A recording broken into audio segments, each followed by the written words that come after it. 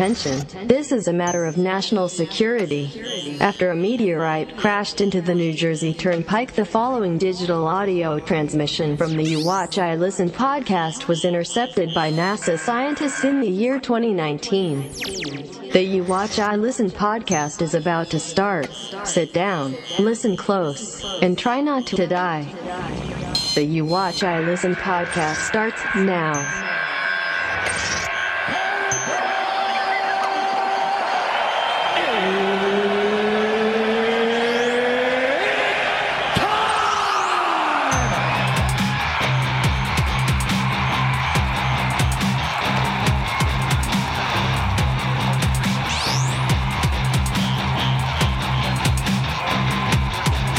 Home Depot in Kansas had to be evacuated for a bomb threat. Oh, fuck yeah.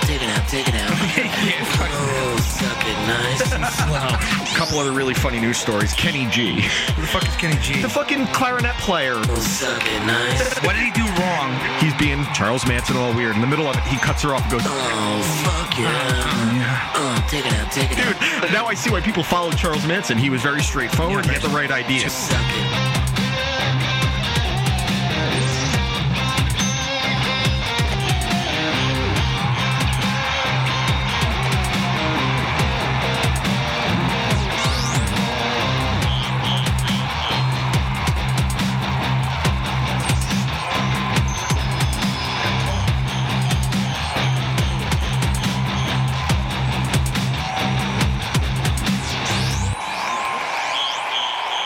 It's time for the You Watch I Listen podcast, and always remember, don't sniff it, just do it.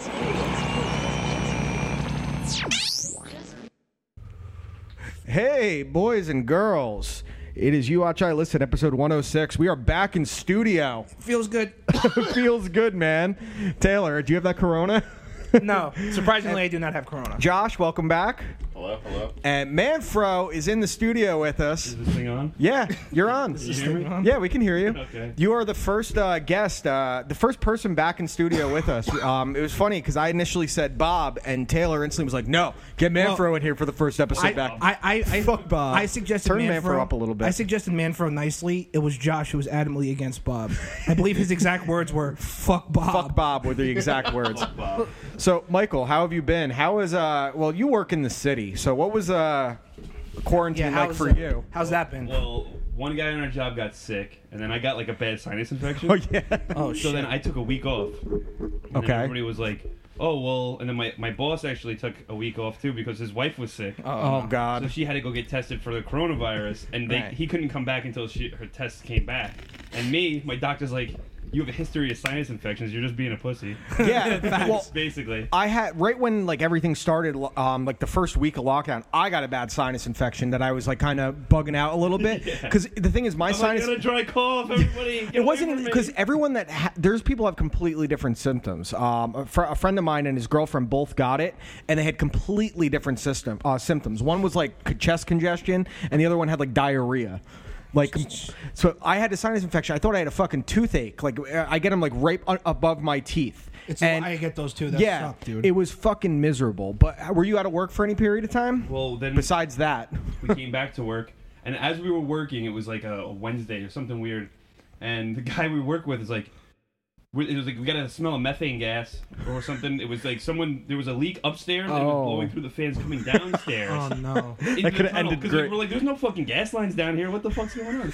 So then he's like, we're like, oh man, it smells like rotten eggs, like kinda, and Yeah, all that's this not shit. good, dude. And he Oh. goes, what? I don't smell it. Or like, dude, if you don't smell this is fucking There's bad. And he started freaking out, so he puts his tools down. He's like, oh, what do I do? So he's like, well, you fucking go home. So he went home, and then my boss like talks to the supervisor, and the supervisor's like, oh, what happened? Where's Mike? Oh, he went home because he can't smell anything. And he's like, oh, okay, it's cool, go back to work. And my boss is like, no, fuck that, we're all going home, man. And then we all went home, and then we had to do like the 14 days or whatever. yeah, 14-day isolation. Because, no, we actually went back to work after that, and then waiting for his test results to come in. We left that day, but then I saw you at the. I saw you. Maybe I'm not supposed to say that because you were quarantining. It was fine. Yeah, I wasn't too concerned at that point. Yeah, no. So we came back, and then his test results came in. He's like, I got it. So then we had to go from 10 days was the rest of the 14 days since our last contact with him. And then we went back to work, and I was like, fuck this shit, man. But the traffic was nice. Yeah. Beautiful going in and out. Well, of the you've city. said the same thing going back and forth. It still is now. You know, it's getting worse, though. Every day it's getting a little worse. And they're like, let's do some construction in fucking primetime rush hour. Dude, I was going to say the big thing, because like I'm on the road, too, with my vans or the oil truck or whatever, and I've nothing. So, like, we have customers like all the way up in Kinnelon. So, like, from Clifton to Kinnelon, it's like, oh, it's going to be a 45-minute trip just to fucking get there. And then it's going to take you 2 hours to do the thing, and then you got a 45... Your whole day is going to Kinnelon. It's the worst. With no traffic. Right, dude. I only know one person that lives in Kinnelon, and he's a cunt. Antonio Cromartie? No, Colucci. Oh, yeah. He sucks. But, yeah, dude, it would be a 25-minute ride. Fucking great. The traffic, the no people has been great. Yeah. I could do with, like, even less people. Like, just in general. It is scary, though, when there's nobody on the road. You really see how big of assholes there are. There's guys, like, I'm doing, like, 75, like, on 287, or, Yeah, like, yeah, but you're close to cruising. 80. There's guys flying by me. I'm like, holy shit. Yo, And they're like, They're not pulling anyone over. That's the thing. Except some people. Someone fucking flew by me on Union Valley on the way up here, and then I almost hit a fucking bear. Like, it was fucking stupid. he passed me, and then I swerved. What? It was you? Might have been. I did. No, it wasn't you. I It wasn't passed you on 23. I don't know if you noticed. Did you? Yeah. No, I don't notice. I drive like an old man. It was dude. right. I don't know, notice you were cars all the either. way- People you are were like, all the "I way saw in the you." fucking the far right lane, right by the. You're acting like I'm going to remember this. Did you stop at Wendy's? I was- Taylor. no. You really cut your sleeves off. I told He you. literally goes to me. Why am I wearing a t-shirt? Get me scissors. No. This is what happened, because so Josh isn't wearing sleeves. You don't have any sleeves, and I had sleeves. This shirt had sleeves a half hour. Manfro, you got to lose the sleeves.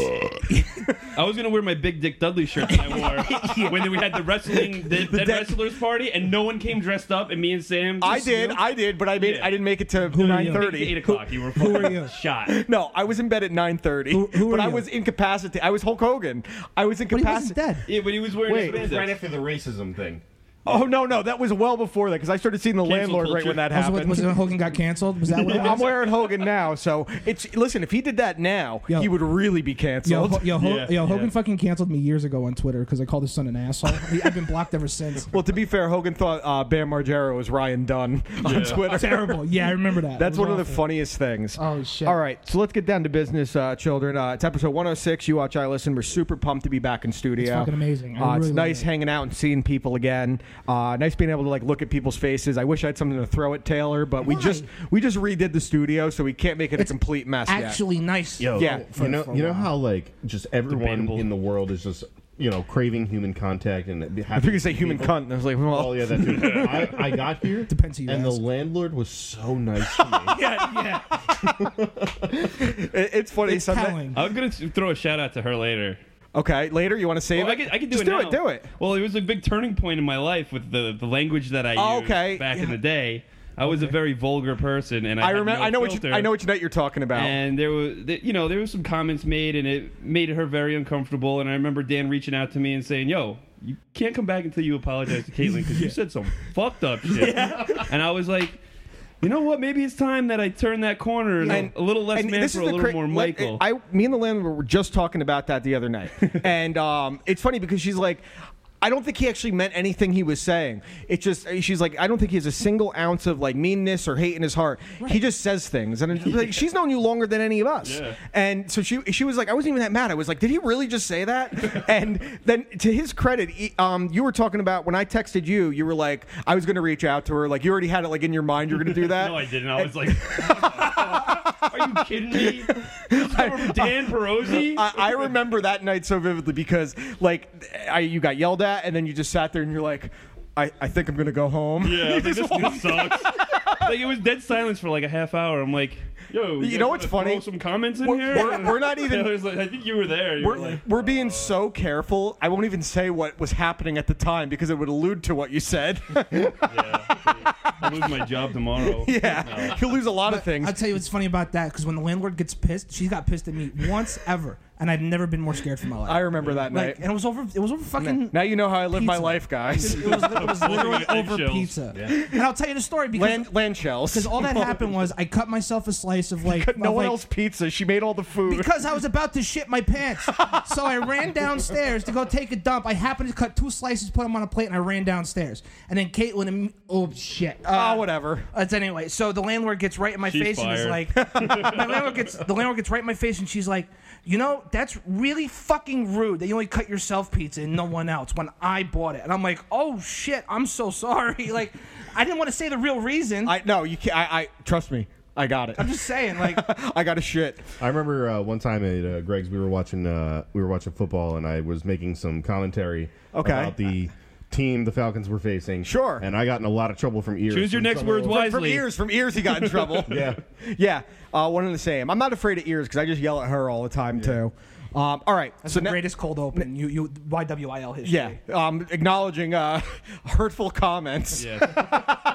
Or actions, I guess. I did it. I became more mindful of like the shit I'd say. I think everyone in general has to understand a little better that things you say, and this goes for certain police officers in the West Milford Police Department. I'm gonna out them all. No one said you can't feel. This is America. You can feel however you want, but if you're going to be dumb enough to do it on social media or around people that you know that's going to hurt, save it for the one person that's willing to hear your shit. You know what I mean? Those 1 or 2 people. You know your company. That's it.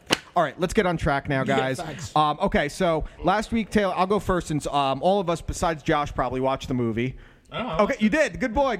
I'm never sure with you if you actually watched or listened to it. Manfro, did you see it? Yes. I did. So we'll do the album first. And you have a story about this band as well, Manfro. And he texted me today, and he goes, "What album did you give Dan?" And I told him, "Tracing Back Roots." Yeah. And he's like, Was that when the pre or post dead singer? Yeah. I think was the My phrase. story goes into that perfectly. Okay. Oh, good. Wait, Okay. and Are you then making yourself an accomplice after the fact? Wait, and then Yes. he asked me. He goes, "So like you're coming tonight, right?" Am I filling in for you? Yeah. You've been the only guest host in show history. So when you had pneumonia, It's fucking hilarious. And then you yelled at me about Mac Miller. Yeah. all right. So you gave me the album "Tracing Back Roots" by We Came as Romans. I've heard We Come as Romans. Wasn't super familiar with them. Come as We Romans. come. We come in Romans. Okay, so We Come as Romans.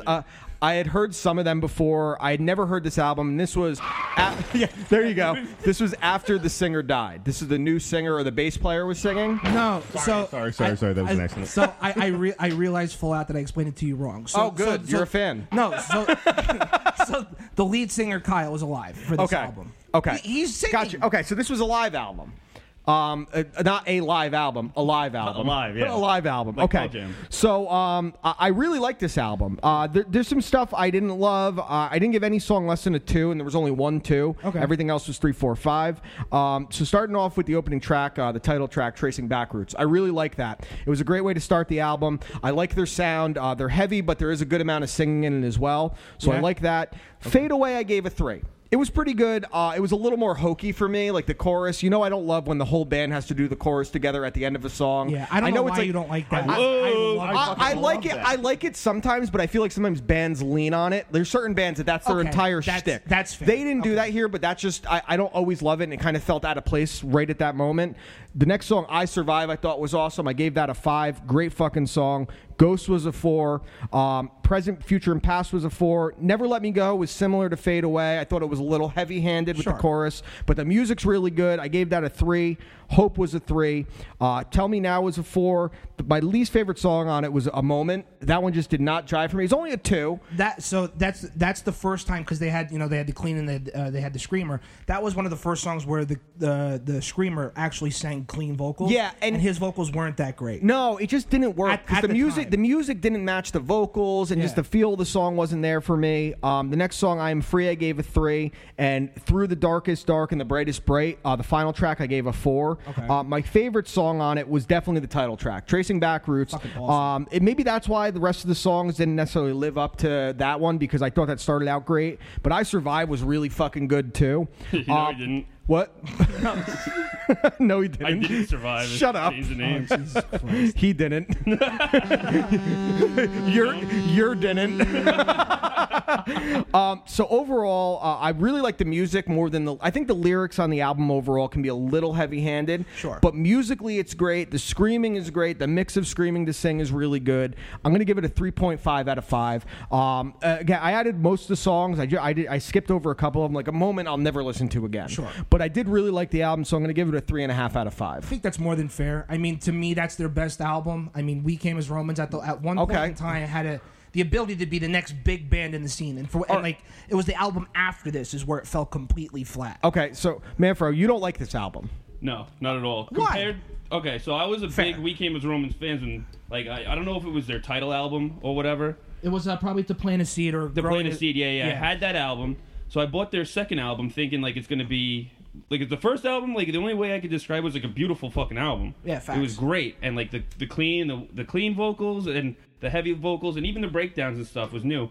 But, like, in that scene of music, everybody got so generic at the same time. Yeah, you're right. And they a lot of those bands started blend. experimenting with a little bit of techno and a little bit of, like, what do they call that? Back when they it was played... like the backing vocals, backing tracks and shit. They would layer it. They'll skip it. Gotcha. Like, the breakdown's about to come, and you could tell all the instruments just get, like, DJ'd a little bit. Yeah, it's like anticlimactic. It's chopped and screwed, but scene music. When you're like a metal band, I feel like that's so anticlimactic because you're expecting it to like blow up, and then it just. So their second album seemed like their fucking album company was like, yo, listen, you gotta push this. You want to sell thing. more albums. So forced that like when I went to listen to I've tried to listen to this album before. Like it was like, okay, maybe I think it was like their third big album. Yeah, that's what this one is. The next one after that. So I was like, let me try this one because the second one was total shit.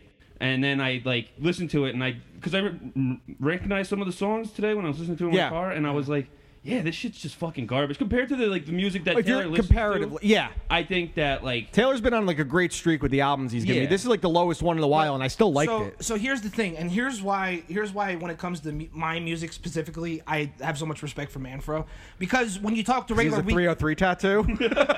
No, it's a Bring Me the Horizon tattoo. 303 is next though. Dude, I went to 303. They were fucking awesome. My next tattoo is a Bring Me the Horizon tattoo. You told me. We're talking about it. Yeah, that's fucking great. All right, I'm so glad I can't see your face. He's like Al Borland. He's like the guy who not Al. No, I know. I said Al. The other. I know what you're talking about. Wilson. Wilson's his name. Taylor, what were you saying? I'm kidding. I love you. Just stay on the other side. No. So what I'm saying, because he's so educated, he knows what the fuck he's talking about. Like that if you don't know what you're talking about, you're gonna say something like their newer stuff, or like exactly the second album, which is like understanding what we've grown to be. Yeah. Which is far and away the worst album of the three. They have three. Those are the three good albums. Everything else is trash. How are they after the guy died? It's kind of different. It's very hit or miss. I don't know if you guys remember Hawthorne Heights, but when Casey died, their actual screamer. Yeah, he took it all over. Well, he was a screamer, and then it was just singing. Yeah, the screamer, because then he died, and then it was they had more than one song. Well, yeah, I think for me it's more than one album. I listened to that album. But what I'm saying is that they haven't gotten worse since Kyle died. Okay. Which is usually what bands it happens to. You know what I mean? They've kind of like plateaued. Like this is who they are now. Yes, they're kind of just grinding it out, which I have a lot of respect for. If they do it for another 5-10 years, they're going to be legends just because of how long they did it. Longevity makes a difference, even if you're not good. Yes. A lot of bands just based on how long they've been together. Yeah. I love early Incubus. They haven't made a good album since like 2005. But he still rocks the Alien Ant Farm. Yeah, I love Alien Ant Farm's great. You love that album. I go back and I listen to it, and I think of Dan, and I'm like, this fucking album is great. It's a fucking great anthology. It's a fucking great album. The second single on that song might be the best song on that album. Movies. Movies is a great fucking song. Yeah. I got a story about. Please let me hear this. I was about to go. I know the story, and it's an amazing story. All right, let's hear it. Give me a fucking. So I was. Let my cigarette. You've been. Were you at Bamboozle at Asbury Park? Yes, I was. Okay, so they played there, and they were like on the main stage, and I had a hotel maybe like 8-10 minutes away from the concert played venue. Early. They played early. They played like 10:30 in the morning early. So I had met this girl from Chicago, and like kind of like talked on and off, and we'd see her at the concert and stuff like that. So it's like I think our last night down there was like a Saturday night, and going into Sunday, we're going to the concert the next day. So there's two girls smoking a cigarette, and my friend Adam that was with me, Adam from Upper Greenwood. Yeah, I know Adam. he goes down to the lobby, and he sees these two girls, and they're smoking. They're like, oh, you should come up and party with us. There's a band up there. And so he goes up there, not knowing anything about this band, and he comes knocking on my door. I'm with the girl. I've been in hotels with you when you knock on the door. I usually never open it to anything good. Yeah. So I can put my clothes back on, and I'm like, yo, what's going on, man? Like, I'm trying to... I'm busy. Yeah, he's like, yo, there's some people up there. They want to hang out. They're the Spartans. And I'm like, I'm like, cool, dude. I can picture Adam saying that. Yeah, fuck off. I'll be up there in a half hour or whatever. So then like a half hour passes by. He comes knocking on the door again. Dude, you know the Spartans? I'm like, what the fuck are you talking about? brings you up to a room and they played the main stage. Now I'm thinking in my head, like, the Spartans. And I'm like, we came as Romans? And I fucking guessed it. And he's like, yeah, that's them. I'm partying with them upstairs. I'm like, yo, I'm let's there. fucking go. Yeah. So wait, I grab a bottle. We had like 2 bottles. One was Jack Honey. Okay. And so I was like, let's get this fucking up there. Let's see if these guys want to take some shots. So I take the bottle up. The girl's with me and her friend. And we all go up into the room. And like, back then, those girls were groupies, sure. but I would consider them more like influencers. And they're like before influencers was a thing. It's like Kate Hudson and Almost Famous. Working like the fucking street team so and shit. We go up there and they're like dead quiet. Like it kind of got awkward when I got in there. So I was like, "Yo, want some fucking shots?" And they're like, "Oh, okay." And one guy was like, "Okay." And then I went to pour him the shot, and he's like, "No, never mind." And I was like, "Okay, whatever." So then me and Adam like cheers. We're like, "You fucking pussies!" And we fucking down the shot. The 2 guys, I don't know who they were in the band. I don't really know their faces, but they were fucking crushing up pills, and I was like, whoa, yeah. They're not drinking, but like, let's fucking go. But then I was like, nah, because I'm with Adam, and we just drink, and we're like, we don't want to fucking do downers now or whatever. Obviously, because you've already been drinking. Not now. now. Then this was the final straw. Later. Yeah, they were like, well, let's take a picture. So my friend Adam goes in and puts his arm around the one guy that he was like talking to and stuff, and then they're like, dude, you can't be in the picture. This is going to be on our Instagram or something like that. Said it to Like, you? what about No, saying it to my friend Adam because I didn't want to be in no fucking picture with them. I don't know these fucking guys. You don't know the Spartans. Because like I meet these bands, these are great bands, but I'm not starstruck by them. Sure. Because I just feel like they're regular dudes. Like I met 303, I met Trey Cyrus at a bar, and I fucking talked to them. Sure. And just like I'm not starstruck by them. If I met Bob Dylan, like I did when I was 7, I was starstruck. It's Bob Dylan. Like Bob Dylan. What the fuck? Like I did when I was 7. Yeah, I met him when I was 7. What would you do if you met him again now? I'd be like, So how does it feel? Is that the rest of the fucking story? yeah, no, they were crushing the pills, they were having a good time, but they were a bunch of pussies. It's basically the moral of the story. Did your outlook on the band change, like even listening to them after meeting them? In my head, I was like, this band is like really great. Like they put out good music and stuff like that. And You thought they were heavy and they party? Yeah. And like I was like, oh, they're like normal dudes, you know. 2 guys over there doing pills, the other guy's taking shots, the other guys are probably gonna fucking bang these groupies out like real quick. Yo, it looks like these guys. Picture. It looks like these guys are in a rock band. Yeah. I was like, it's pretty cool, but I was like doing the same shit. Fucking the floor below them. Yeah, like, their floor. You were was, doing like, it harder too. Special. And I was like, the special bro, floor. I have fucking Hawaiian pizza downstairs, bro. Come fuck with me. You know what I mean? I got fucking pineapple and ham. Dude, I'll never forget when at the UFC when I walk into your hotel room and there's just literally at least $300 in cash on the floor. The mattress is off the frame and there's paraphernalia everywhere. Jelani's like, yo, what's this? And he picks up a 20. I was like, keep it. Put it in your fucking pocket. I was like, didn't you piss on Coach Fonzie's no, sister? that was me. I was just, it was like, dude, what are you doing? And I turn around and she walks into it. Dude, he's like, I paid for this dick room. was on Snapchat that night. Dude, I went home and I see my sister and she's like, Dan, I really didn't need to see Manfro's dick. And I had no idea. And then Dan told me, like, after like the story's already gone, after like all the girls probably saved it. But he's like, yo, your dick was on Snapchat. I'm like, oh, that's good to know. We were doing Big Boy P together, like just me and him in the fucking bathroom. I got a picture of this fucking guy in full American flag shit. You walked in, saw me doing Big Boy P, you took the picture, like, I gotta go too. And you pulled him down. And then I was like, I think in the Snapchat video, I was like, woo! Like, just wiggling my junk. And then, you almost got Me Too'd because of me. You got Me Did Too'd. cancel culture go back into Snapchat? I don't. As long as it's not saved in anywhere. Like, have you done like spring cleaning on Facebook at all? Like, trying to delete things that you've posted? Yeah, probably a lot of rap lyrics in there that would not be accepted. I know, and that's like a gray area to me. I would always put like a star, like a blank, like an asterisk. Yeah. See, I did not because if I was listening to 50 Cent the other day, one of his older albums, every other line has that word in it, and it's like, what word? I wanna like You want to yell it. I want to express this, but I can't. Yeah, you know what I mean. Well, you have awareness at least, which is nice. I'm woke, bro. Woke. So You woke, I listen. All right, so guys, let's get into the movie now. So we did something different this past week. I gave a movie that none of us had seen because it wasn't even out yet, and that was Judd Apatow's latest film with Pete Davidson, kind of autobiographical, The King of Staten Island. So right off the bat, Taylor, Dude, please. This movie is phenomenal. Absolutely phenomenal. To me, it's one of Apatow's absolute best work. There's so many redeeming qualities about it. I mean, even though, like I said, it is loosely based off of Pete Davidson's life, is that even though you know how fucked up he is and how much shit he's got going on in the media and shit, and it's like this kid's kind of fucked up, and it's like he's got mental illness. He has Crohn's disease too. Yeah. So I love yep. All right, and no, so like.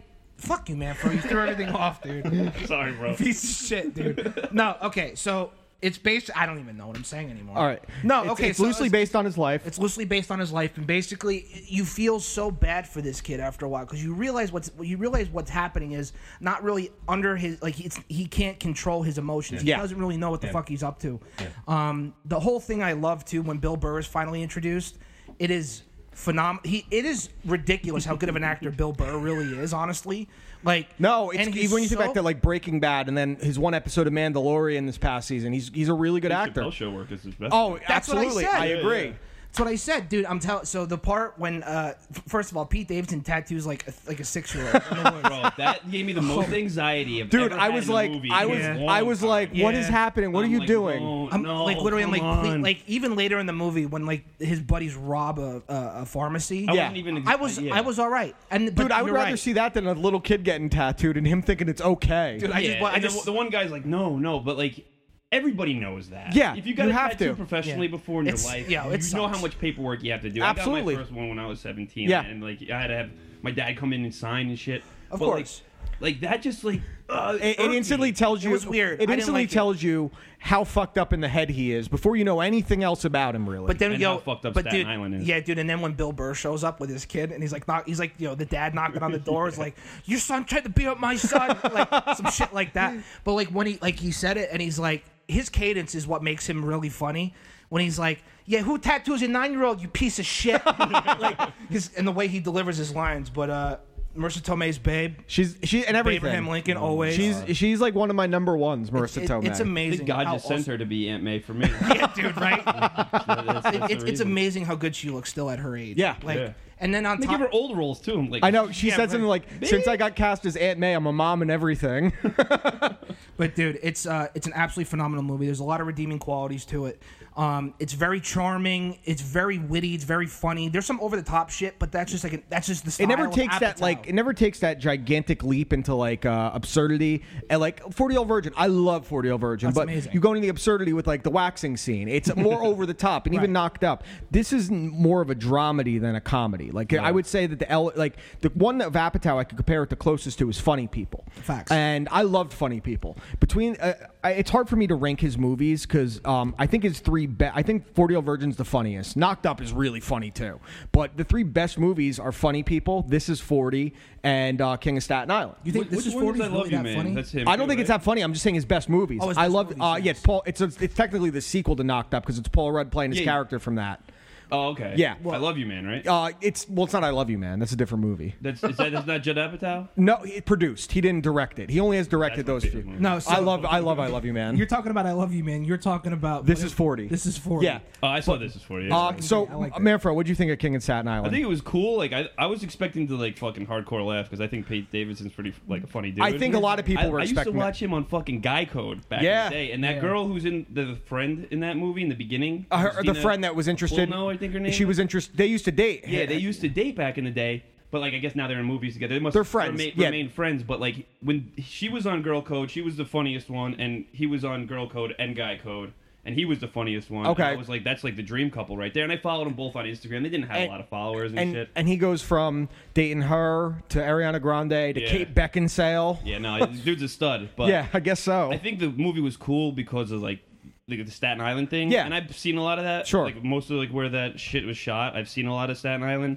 And like Chappelle, I'm not sure if you guys watch his Netflix. I was special, about to say, but he said it exactly right. Fuck everybody in Staten Island except for the Wu-Tang Clan. Yeah, dude, I died at that. Yeah. But Josh, what do you think of the movie? I loved it. You know that my favorite Apatow movie is Funny People. Yeah. And this is a close second for me. I'd agree because it was Funny People was dark. This was pretty dark at times. Yeah.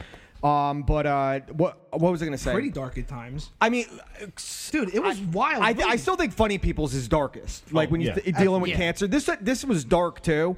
I thought Davidson was great for his his second big role technically because there's a movie on Amazon Prime that just came out that's supposed to be really good. Yeah, he's friends with a little kid or something. Yeah, it's supposed to be really good, but he was great. Bill Burr, like you said, was fantastic. I thought the girl that played Pete Davidson's girlfriend. I hated that girl. I liked her on the morning show. I was happy to see her get a different role. Why'd you hate her? Because the her accent. Well, she's was British. So off. Yeah, that's what I figured. She did it more over the top. I immediately knew. I was like, that accent's fake. It's fake. And I pointed it out, and then in my head I was like, what the fuck's wrong with this? Like, is she must be English or something. Yeah, she's British. Yeah. And then like Sam's on her fucking IMDb. She's like, English actress. I'm like, I knew that bitch was fucking English because like I don't know why Marissa Tomei didn't do the fucking My Cousin Vinny. My Cousin Vinny. That's the perfect How's the Chinese accent. food? Yeah. Like, why didn't she just? I wish that she went a little more with the accent. And she did. She did a little less. I wish they would have just casted someone from Staten Island. I only had one real complaint with the movie. I thought it kind of rushed into the ending. Like I felt like it was going somewhere, and then the ending, like it was a fast landing. I didn't love how he didn't make up with his sister. Because the sister was a big part of the middle of the story. Yeah. Goes to her college party. They have the big fight before she leaves for college. She yells at him on the phone after the botched robbery. And I thought that they could have put like maybe 30 seconds aside for him to call and leave her a voicemail. It's a minor complaint with an otherwise great movie. I was going to say, the only complaint I have really is that, well, two really. So I agree with you about the forced ending. It kind of just, that was it. Sure. And then... But then to add on to that, it felt like it was so long to get there. See, it was a very long movie. This is the difference. And I had this conversation with the landlord. I love all Apatow's movies, but I do think that he has a problem. He usually keeps about 20 minutes too much in most of his movies. Yeah. And even in the great ones, like Funny People's great, there is a drag period in the third act. Same thing with This Is 40. And even Knocked Up and 40-Year-Old Virgin can run a little long. This one did not run long for me at all. Like it was for me, and the landlord has had that biggest complaint because we just rewatched Funny People, and she said, I liked it, but that third, it drags for like 20 minutes. This didn't drag for me at all. I didn't think it was slow whatsoever, but it is a 2-hour and 15-minute movie. Yeah. So everyone's going to experience the speed of a movie differently. Yeah, right. No, I know that. It just for me, it felt like you said, it felt maybe 10 minutes too long. Yeah, I mean, and there's stuff that was in the trailers. It wasn't even in the movie, which means he has even more. And I assume there's something with the sister there. Like I said, they could have put 30 seconds aside for him to just call and leave her a voicemail. That's Apatow's daughter. Yeah, right? Maud Apatow. Yeah, because like she's like she was in Knocked Up. Murder. Yeah, that was in Knocked Up. That yeah, was like so long ago, and you're like, holy shit, she's old and now. she's in. And like, I don't even find her attractive because I've seen her since she was a little kid. Good. Like she's in Euphoria. That's also. usually the opposite of how I feel. You feel old yet, dude? But so Taylor, what would you give King of Staten Island on your grading scale? 9.3. 9.3. What would you give it up? On a scale of 1 to 10? What do you give it? I would say like a 7.5. Josh? I'll probably go like 8.6. On letter, I do 1 to 5 on Letterboxd. I gave it a 4. I might watch it again. It's like a 4.5. Out of 10? Out of 5. Out of 5. Oh. I'm the only one that does it at 10 because I'm weird. I like the 5 scale for it because 4 means I really like it. 3 means it's good. I'll watch it again. Like a lot of the like Marvel movies are 3s for me. Like Doctor Strange, I liked. It's a 3. I don't love it. It's good for what it is. I think I gave the last Spider-Man movie like 3.5, 4. 3.5 means I'll definitely rewatch it. 3 just means I acknowledge it's good and I'll watch it again. Yeah. Like if it's on TV or some shit. Yeah. All right, let's get into our picks for this week. Taylor, I'm going to give you a couple options here. Okay. Choices. So one of them is a recent A24 movie. Another one? Okay, yeah. I mean, we have so many that you haven't seen. I'm trying to help you out. You're trying to watch them. I appreciate it. One of them is a classic 80s. It's a comedy horror, but it's an iconic movie in the field that's been quoted 1,000 times over, copied 1,000 times over. Think it's along the lines of like a Dead Alive type. Okay. And the other one is a really old Hitchcock movie that is maybe one of my favorite of his films. Don't do the Hitchcock. Definitely not doing Hitchcock. You're going to get it at some point, just next week now. That's fine. Just get as long as I buy a week, sure. it'll be all right. Are you going to get risky? No, give me A24. Okay, A24. Okay, so I've told you about this movie a couple times now. I don't need the anxiety this week. It's on the other one's not an anxiety-inducing movie at all. But Justin and I told you about it. I watched it first. Told him to watch it. The Farewell. It's called. It's on Amazon Prime. Right. Yeah. This is with Awkwafina, the comedian, musician, I guess, who I didn't know anything about until the girl, the Asian girl. Yeah. I didn't know anything about her besides her name until I saw the most recent Jumanji movie that she's in. She's in the second one. You watched that piece of crap? No, dude, they're really good. Like, I'm shocked. I watched the Jumanji, the first one. I liked the first one. I liked it. I also like Central Intelligence too. I for some reason I like that one. right? I'm the opposite. I don't like Central Intelligence. Oh my God. So this stars Awkwafina. I usually wouldn't like a movie like this. She comes from a Chinese family. Her grandmother in China that still lives there is sick with cancer, terminal. But in China, they don't tell people they're dying. So she has no idea. Her grandmother has no idea she's dying. They go back to visit her under the ruse that her cousin's getting married, so they can all see her one last time. It's kind of like a weird, like, coming of age, coming to grips with the reality of the situation, a culture shock kind of thing. Because Awkwafina doesn't understand why you wouldn't tell this woman she's sick, and her whole family's like, "This is how we do things here. We want them to die happy rather than scared," which does make sense on paper in a lot of ways. You wonder, it challenges those kinds of thoughts. I was not expecting to like this movie whatsoever. Okay. It's incredibly moving. Very well done. I see Lacey peeking out from under the garage. Hello, Lacey. Hello. new best friend here. So the pick for this week is The Farewell. I really, really enjoyed it. My puppy just snuck in. She's seeing Taylor. Never met Manfro. So this makes for great listening. She's got a piece of wood in her mouth. I'm your new best friend. She loves it. Right. Go say hi to Manfro. Don't knock over the light, please. Oh, God. I'm seeing disaster happening. It's all right. It's fine. It'll be all right. No, it's falling now. Just make sure that light doesn't fall. Josh, how much are those bulbs? They're bulbs. Okay, that's fine. Yeah, bring Madrela in. No. Bring her in. She's got to come around the other way. She can't. A former guest, Michaela of the show, doesn't want to come back on. Well, we don't want you back. Manfro's putting the mic to Lacey. She's camera shy. My God, no. I gotta go. I'm gonna take my stick and leave. So yeah, my pick for this week is The Farewell. Got a lot of critical acclaim. Again, I like when a movie that I don't think I'm gonna like, I end up really, really enjoying. I gave that a 4.5 out of 5 on Letterboxd. No so shit. I really Okay. enjoyed that. Justin loved it as well. There's one scene in it that made both me and the landlord tear up at the same time, and Justin watched it 2 days later, and the same thing happened to him. Oh shit. So. Well, Yeah. Oh, cool. Well, we'll see. Depressing. You have to watch. It's not depressing. It's not like teared up for a depressing reason. Manfro, I'm not watching. So defiant. He's gonna watch Biodome. That's fine. Mighty Bush, dude. It got canceled. Yo. I meant to text you the next day. It got pulled. He texted me that. That Like, thing's been fucking canceled. No, they pulled it. They pulled it off all streaming Oh platforms. yeah, it's really some shit in there. Yeah, I know. Blackface in it, That's like, why they pulled it, because of blackface. Yeah, Mighty Boosh, dude. he just texted me randomly the day. He goes, "Mighty Boosh, dude." I did the same thing to him. Like, all right, cool. I got Sam to watch them all, and she's like, "I can't get enough of this show." It's a great show. Before you give the album pick, I have to tell a story about Manfro's girlfriend Sam. Okay. So she hates Lacey Evans, right, the wrestler, and I will just randomly, she'll post or tweet anything. I just act like a lady or say so traditional. So she was working a few months ago, and I was like, I'm gonna call her, and I'm just gonna play the Lacey Evans theme song. So I'm calling from the landlord's phone, so it doesn't show up as my name on the caller ID.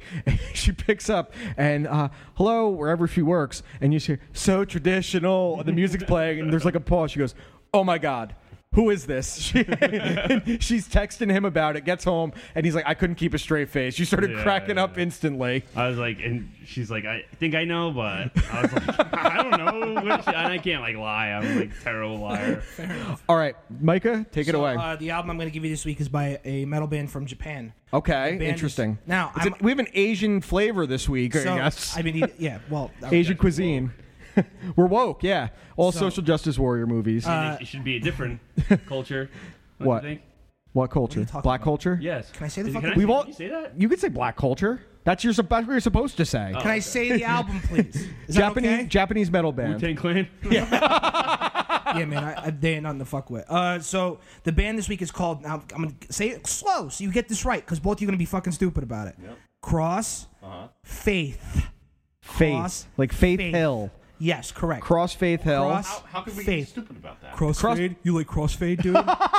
You do probably like Crossfade. No, I You probably never did. I never have. I don't even remember what single was theirs. What was their song, Manfro? Could you sing it? Wait, hold on. I belong to you. You belong to me. You're my sweet. Oh. Hey! When you guys were talking before about the chorus, like the whole band doing it, that's the first song that came into my head. Why is that the song that comes to mind? Oh! Stupid. So the band is called Crossfaith, and the album is called Ex Machina.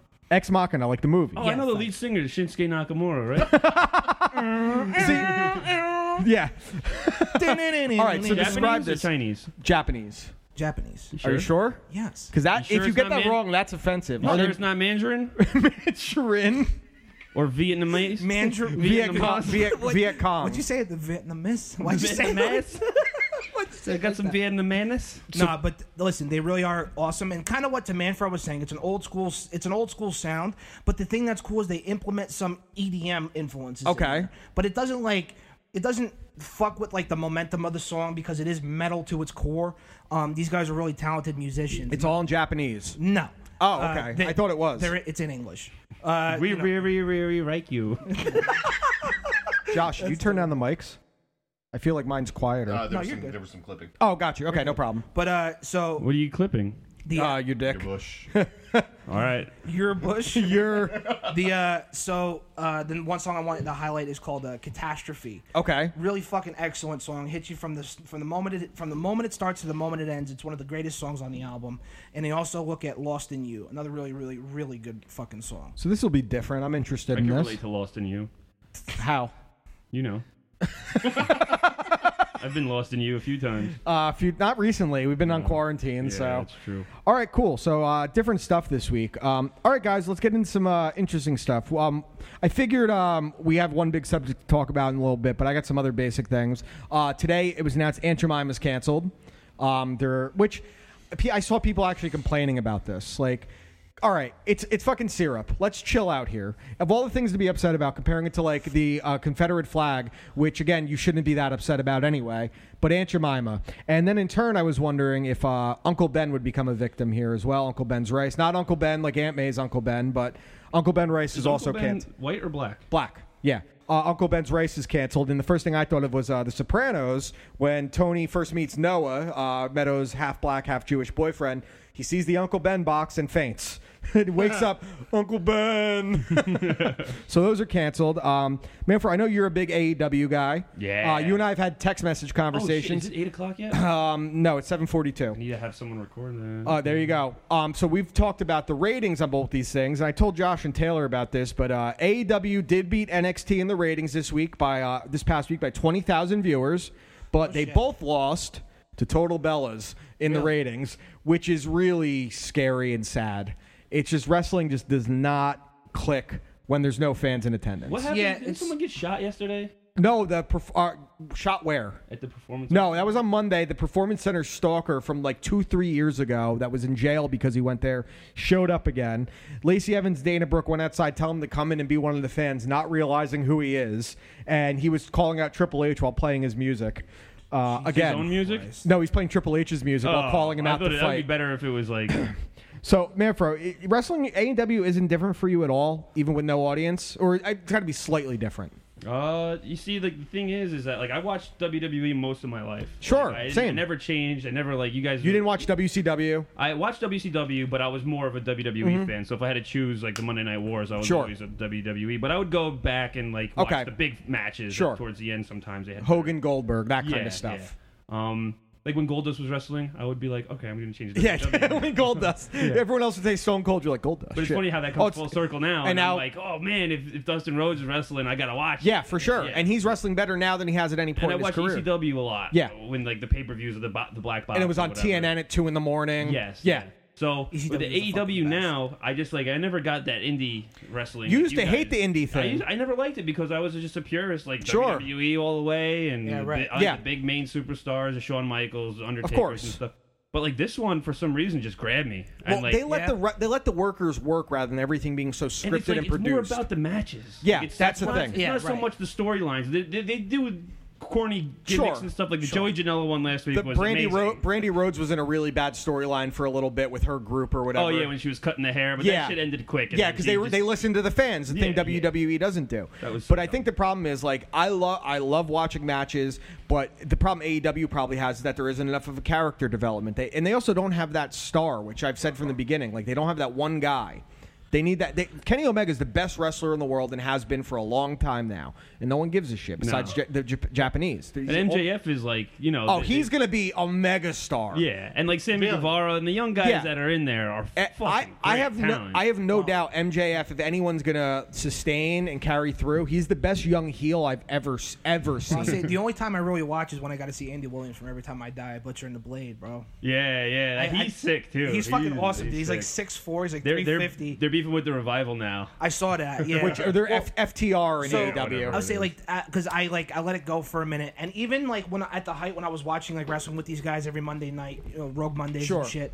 Like he'll even tell you, I always preferred NXT and I always preferred the indie scene. Like I always loved. You always like the smaller guys. Yeah, well, that's like Jeff Hardy was my favorite wrestler of all time. And I wasn't a big.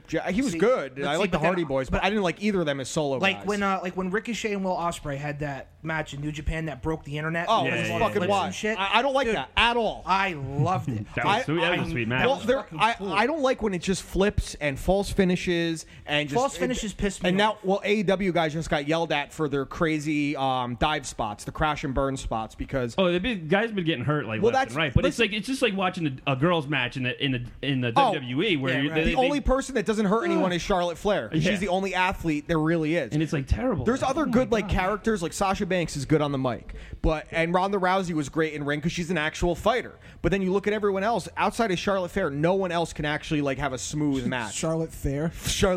Well, Shayna Baszler could because she's a fighter too, but her matches actually look like shoot style. Yeah, but I just stare at her like eyelash things. Well, that's all you can look at. Is that like the same thing with she was on the Ultimate Fighter? Does Sonya Deville fucking hurt? She's people? actually no, she hasn't. She's actually pretty good too. From what I haven't watched SmackDown at all. Well, I haven't watched. Friday is like the worst day to have it. From what I understand, that's the last thing I want to do on a Friday night. Is watch wrestling. Even if I'm home on a Friday night, I'm like, I'm not watching wrestling. No, I'm gonna have the Xbox. I want to drink and play video games or be in or baseball is usually on, which we'll get to that in a fucking second. Yep. So the next thing I have here is big cancellation in cancel culture. Besides Aunt Jemima, besides Uncle Ben, and we can't call it cancel culture, but Chris D'Elia is done. Yeah, he's done. What did he do? It came out that he was trying to pick up a 16-year-old girl. Then a couple other girls came forward saying he's asking them for nudes, trying to seduce them, and they have the receipts. What did he do wrong? Exactly. We have the inappropriate bell. No, but it's. And he just played a pedophile on the show You on Netflix too, and he played a pedophile on Workaholics also. Yeah, I think it was summed up perfectly by a KFC Barstool, and he's like, "You don't trust a guy that's never drank or done drugs ever." He doesn't. No, he's completely straight. That's what he's like. That's one of the things he's known for. Is that he doesn't. I'm crazy without it. He doesn't do drugs. Did none of that. But it's so weird. Like you said, he just played a pedophile. He's from Canada. And true. No, is he from Canada? Is he? Yeah, I don't he lived think there. So. Well, he has a crazy accent. Yeah, I think he is Canadian. It's like a French-Canadian accent. Josh, can you confirm for us? I don't think so. What Chris D'Elia is? But that goes without saying. But what he really that's really. Chris D'Elia is from New Jersey. Okay, that's what I was gonna say. But he has roots. He's French New Jersey. No, he was born in New Jersey. What part of New Jersey? But his parents, Montclair. His parents are French-Canadian. Duh. So here's the thing. It doesn't matter. He's canceled. Fuck him. I agree. With Chris D'Elia, I always thought his videos, of his impressions, Chris were really D'Elia's funny. parents were born in Queens. Close enough. Asshole. Nothing even remotely close to Canada. I never liked his stand-up at all. I didn't think he was funny. He weirded me out. But his impressions were really good. All his videos, but his stand-up never did it for me. In interviews, he was funny, but he's one of those dudes. He just something about him didn't click for me. You know what sucks? And I knew it. He was a pedophile. See, what I sucks knew all too along. is because he was getting popular really quick these last 3 years. Really popular. His podcast was taking off. All this shit. And not to mention, there are compilation videos of him and Brian Callen going at it back and forth. Great. It was fucking hilarious, and it just made me listen. Even though it sucks now that he's done what he's done, but I appreciate that. That has brought me to really appreciate how good Brian Callen is. Yeah, Brian Callen's fucking brilliant. Fucking hilarious, dude. So it looks like Chris D'Elia is done, and the other one Fuck him. they're going after, and I have some very conflicting feelings on this. Is Howard Stern. Howard Stern is in the crosshairs of cancel culture because of and it was after during it's part when he was mocking Ted Danson when Ted Danson did blackface with Whoopi. He did it, and it was about when the O.J. Simpson trial was happening, and he was asking Robin questions about Mark Furman throwing racial slurs at her and things like that. Mind you, this is from like 1992, 93, and Howard Stern has no one to blame but himself in this situation because he did an interview recently where he says, I've never used the N-word. There he is using it multiple times, and I'm sure his defense would be like, I didn't say it. It was that character, which... Mr. Imus said to do characters. Do characters like Mr. Imus. But it's like listen, I agree with you. It is 1,000% his it's his fault that he's in trouble. There's no way. First off, he did it. He also then said that he never used the word, and also he's become a social justice warrior. Like, listen, I understand that you have to evolve, especially when you're doing it for as long as Howard's been doing it. No one wants to hear a 65-year-old man doing the same thing from when he was 20. You don't survive like that. You don't last as long as he has by doing the same thing over and over. Still the best interviewer. He's still the best interviewer alive. The bulk or the prime of the Howard Stern show is the greatest radio to ever happen. There's no denying it. I still probably prefer Opie and Anthony, but there is no Opie and Anthony without Howard Stern. But he's become such a social justice warrior, and this is what the left does. They eat their own. You see it now with the movement happening, and we're all behind it. We're for it. There's so much infighting. You're not doing enough. You're not woke enough. You need to do more. When people are trying to do the right thing, I know someone that is organizing a local group in this. And they're trying to do the right thing. They're a white person, and they're getting grilled left and right. You need to do this better, like abused verbally. And it's unfortunate. But like Howard Stern, that's what happens when you give in to these animals. You give them an inch, they take a mile. And that's what my big issues with the left. And everything just sucks. Everyone's an asshole. Everyone's getting canceled. Bro, we need Pine Fest 2020. Pine Stock, okay? Which can you put that make a sponsored? We could live cover Pine Stock if it ever happens, and I probably shouldn't be talking about it here, but I'm so done with that fucking individual. You were texting me about it a couple weeks ago. He just hashtag Pine Stock 2020. I'm like friends. I was friends with her for we became friends later in life. Sure. And it was like a few years back. We ended up going. Dude, the first night we all went out with the landlord at Grasshopper. She was playing there. Yeah, and with Schlem going up in the bed, bye bye. Yeah. And they kick him off, and he come back, and I'm like, Schlem, they want you back up there. Oh, they do, and he takes the mic. Was that was when you Big Show slapped Manfro in the chest. I Big Show slapped Schlem. That was Schlem. And then he almost got me kicked out of the bar. Yeah. That. Fucking. But you became friends with her in the last few years. Yeah. But so when this stuff all happened, I was like, I just wanted to cover my face and where is she going with this shit? There's what is she doing? Stuff going on, and that's a whole nother direction. And she progressively got worse and worse with what she was saying. It started out as just a dumb comment, and then it got progressively so one-sided to being just hateful. Yeah. And saying horrible things to people. Her Facebook's deactivated now. Okay, I thought I got blocked. She deactivated it, but yesterday she threatened to slap two different people and said that what happened if your girlfriend gets pregnant, I hope someone pushes a gun into their belly. She said that to two different people that we know. Went off the fucking deep end, and fuck Pine Stock. Well, I mean, she's talking about booking Neil Young. See, now talk about culture today. Now there's not you can't show up to someone's door and fucking beat the shit out of them. Right. Back in the day, it was just literally was oh well, he did this. I have to defend my honor. You motherfucker said they were gonna kill me or somebody that I know. Yeah. I went over to his house, they beat the shit out of him. Okay, it's over. Yeah, the cops show up with the really annoying sirens from back in the day. All right, Bucko, get out of here. See what happened here? But yeah, fucking 1950s. Yeah, exactly. Okay, so the big thing we wanted to talk about today is the return of sports that slowly has been happening. We've had UFC back for a few weeks now. Some great cards that have happened. Some great fights. Just incredible fights. And no crowd has actually been kind of cool. Here are the corners. I love hearing the fucking gloves. You hear the leather. You hear them breathing so loud. If you hear a fucking and you kick. can hear the corner too. Yeah, when Ngannou knocked out fucking Rosenstrike. Oh God, just loud as fuck. Knocked him dead. It's been awesome. I know sports, quote unquote, golf is back, NASCAR's back, whatever. But everyone's waiting for the big sports. Now, Manfro, you're getting hockey back soon. Yes. What is the official comeback? July 10th, they're going back to training camp, probably 2-3 weeks, and then they're going to start at the end of July. They're going to start the actual playoffs, preliminary rounds. And my Hurricanes are going to be playing the Rangers. Long-time Hurricanes fan. Lifelong Carolina Hurricanes. It's big for you when you heard. It's been really difficult not having my Hurricanes hockey recently. I know. And just to know that they have the easiest matchup possible in the playoffs is so good. Yeah. Just another time. The regular season, the Rangers beat the Hurricanes 4 times, but what does that matter? It doesn't matter at all. I mean, you could sweep a team in the regular season and then lose to them in the playoffs. We all know that playoff hockey is like a brand new season. It's just records go out the window. It's just so funny. You know he's fucking with you, and sometimes there's like for a half a second you're like, "Fuck you, man." No, it used to get to me. I remember, dude. I remember. I go back in my memories and time hop, and it's like him with Paige Van Zandt with the fucking the Tampa Bay Lightning jersey, and I'm like, dude, it's like done. Dude. It's done in paint. Yeah, and we go back and forth, and he's like, "Well, Lundqvist doesn't have any cups. He sucks." And Yeah, I'm like, shut the fuck up. You were like, he won the national title for his country. Dude, the part, when you did the It doesn't matter. This is America. Dude, when you did the Pittsburgh Penguins, it was so shitty. Paint job. It's always terrible. Yeah, the Carolina. I'm waiting for the Carolina Hurricanes. It's already ready to go. Oh, okay. So we just have to wait. You get a little closer. Yeah, because I knew there was enough time between it. Like right when they start like hyping it up, when they're like, "Oh, for training camp, this person's hurt, this person's healthy." He's waiting for the actual jersey to come from China with the wrong name and the right the letters upside down on it. So hockey's got a thing to come back. Basketball seems like it's kind of close, but then you're hearing rumblings that Kyrie Irving is talking to players about starting their own He should league. just join the Big Three. Yeah, you know what the funny thing about that is like you hear about it, you hear Kyrie's, all the stuff that he's saying, then you hear a lot of guys say, "Well, LeBron says we're playing." Yeah, like right. Yeah. Who are you going to listen to? Kyrie, good player. LeBron, generational player. Like, but it sounds like they're going to probably come back. Yeah. And NFL looks like it's on track to start right now. We don't know about fans or anything, but the big one that Taylor and I especially have been hung up on is baseball.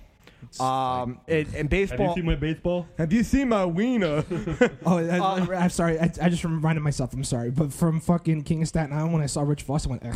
Oh yeah, when Rich Voss was in it, He was ordered at the chicken parm. He was at the diner, Very thin. Yeah, very thin. And, Wait, and he mispronounces something, which is what Rich Voss does. This is a rocket scientist. Yeah, dude. Like I look because I've been listening to so much O&A, and they always all they do is rip on Voss. And fucking as soon as I saw him come on screen, I just went, ugh. Is he fucking the guy that's in Voss. Pineapple Express? No, he's not in Pineapple Express. That's the guy that owns the diner. We're talking about the guy that was like the Yeah, the guy, not the guy that owns the diner. No, yeah, that guy's in Pineapple Express and The Departed as well. Oh, okay. Yeah. I didn't mean to throw you off there. I just, no. That's the first thing I thought of. So I'm sorry. MLB, who probably should have had the easiest time coming back, honestly, from where the season was about to start, has had the most difficult time, and it's mostly because of the bickering between the owners and the players. The owners don't want to give them as much money as they're supposed to get paid. They agreed to some kind of prorated deal. The players already agreed to pay cuts when this all started, and then they're trying to take more money out of their pockets. They wouldn't release their financial books to show how much money the teams are actually worth. Meanwhile, we'll pay $9 for a beer and a hot dog, but they say they don't have enough money. They're saying only 8 teams in Major League Baseball are profitable. I don't believe that for a fucking second. Like, you're going to tell me the Marlins, who can't draw fans at all, who 3 years ago gave the richest contract in baseball history to Giancarlo Stanton, and then slashed their payroll and just were sold for $2 billion, aren't profitable? Fuck you. I ain't fucking stupid. Okay, so they're arguing over that. At the same time, they signed a new deal with Turner Sports to keep the playoffs on there, multi-billion-dollar deal. And they're saying that, well, the owners are saying we're not going to get more rich if we do this season right now. We want baseball.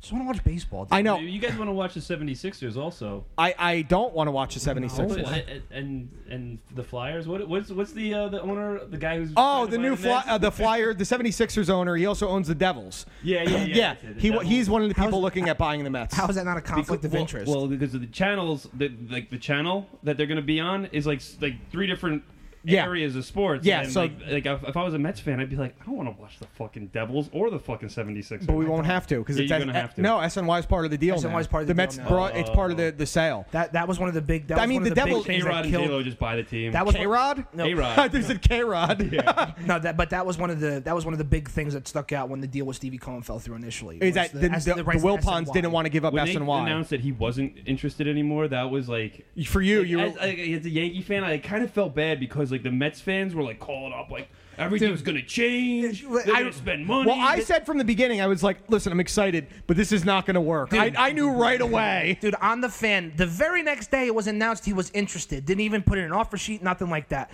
A caller calls in and goes, yeah, when Stevie Cohen comes in, we're going to go get fucking Mookie Betts, dude. I'm like, shut the fuck up, man. Dude, I just knew that deal was never going to work because it was too good to be true. And with the Mets, when it's too good to be true, and he would have been the richest owner. Yeah. One of the richest owners in sports. It wouldn't have mattered because it wasn't going to work. So now we're talking about a 65-game season. Sounds like they're close to agreeing to start on July 19th. Or a 65-game season played in 70 days, apparently. Okay. Expanded playoffs, so more teams will make the playoffs. Now, this is what's going to happen if we get baseball. And I know that I'm telling you, mark it down right here. The Mets are going to win the World Series, and everyone's going to be like, it's the shittiest World Series ever. Yeah, facts. That's going to be held over my head for the rest of my fucking life. That is what will happen, because that's a Mets thing to happen. Because here's the thing. You won't watch the playoffs, this shortened playoffs, if the Yankees aren't in it. By chance, if the Yankees don't make it, you won't watch it either. Oh, hell no. Imagine if it's I probably won't watch it if they do make it. Imagine if it's a What fucking... do you mean? I'll watch it if they make the World Series.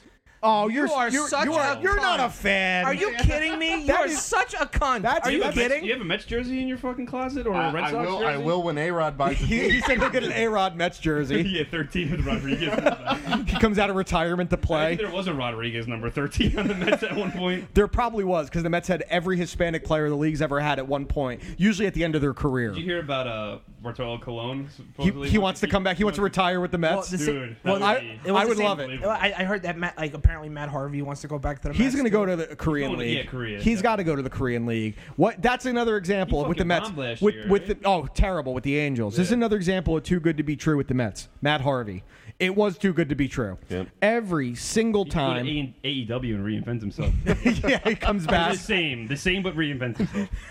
But I really hope this works with baseball. I haven't played MLB The Show as much at all really. I played it when it first came out for 2 weeks, and then once it was clear there was no baseball, I'm like, I'm just getting watching depressed. Sports is a big reason why I play sports. Yeah, for sure. Every Sunday, I watch the games, and I'm like, yo, I want to go hit stick somebody. Yeah, I want to play Madden, and I go. Then watch you wait for the Ultimate Team cards to come out. Play hockey. I was watching old Rangers from '94 because I wasn't alive. I don't know what the. Yeah, you got to see when they actually won something. So I had to watch, and I was like, look at all these mullets, and it's really cool. But it's older people who've been alive a lot longer than me. Yeah, right. Who waited their whole life for that because they didn't win since 1940. So reliving that through their eyes is pretty cool, even though 94 was a long time ago now. Well, now you're actually living what they live. Yeah, so now I'm actually I'm feeling their pain a little bit. Dude, you're gonna be 70 when they win their next cup. Yeah, seriously. If I make it that long, it's fucking. But I watch that and then I'm like, I'm gonna turn on my NHL. And definitely. I love being able to watch baseball while I'm playing the show, and even if it's not the Mets, I like having baseball on. It's just.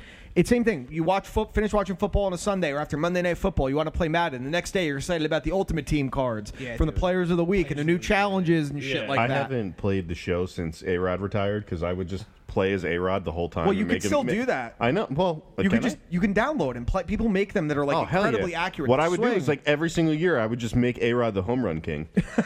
I would hit 400 home runs in one season. Dude, I have on my beginner mode and just crank it out. Wait, but you want to talk about even in the video game, the Mets are fucking dickheads, right? Yeah. In my road to the show, I just had statistically in my game the greatest offensive season in history: 110 home runs, 325 RBIs, bat 475 for the entire season. Right? Triple Crown winner, yada yada yada. And it's my arbitration year, so they're like, "Oh well, we're gonna offer you a contract." I'm like, $100,000. Nah, dude. I'm like, it's gonna be fucking this. It's gonna be $360 million, and they asked me 1 year for 13.5. And I literally, then I was like, you know what? I felt like I was a player. I'm like, you know what? I'm going to fucking play hardball. And I went all the way to arbitration. I put in my number. It was like $350 million. And they're like, yeah, you're all right, finally. The real Mets would have never taken that. They're never. They're going to offer you 4 years, $27 million. You're going to play for the Marlins. Yeah, you would get more money from the Marlins. I would get more money from the Marlins. But how have you missed hockey a lot since it shut down? Yeah, well, when it shut down, the Rangers were 2 points. They were playing really well, and they were like on fire. To be fair, ending hockey then saves you the disappointment of what's going to happen in a few weeks in the playoffs. No, well, but like they're such a young team. Sure. I feel like Besides the goalie, break, it's like for a lot of the older teams, it's going to take them a lot longer to get their legs under them. They're going to be rusty. I would think so. I think that the Rangers have a little bit of an advantage. They are really young, but like not a lot of guys. Do you think the hockey's going to be sloppy? I don't know. In hockey, well, the seeding round is like just the teams that already made it. They're just fighting for seeding. So those teams are going to have some inaction.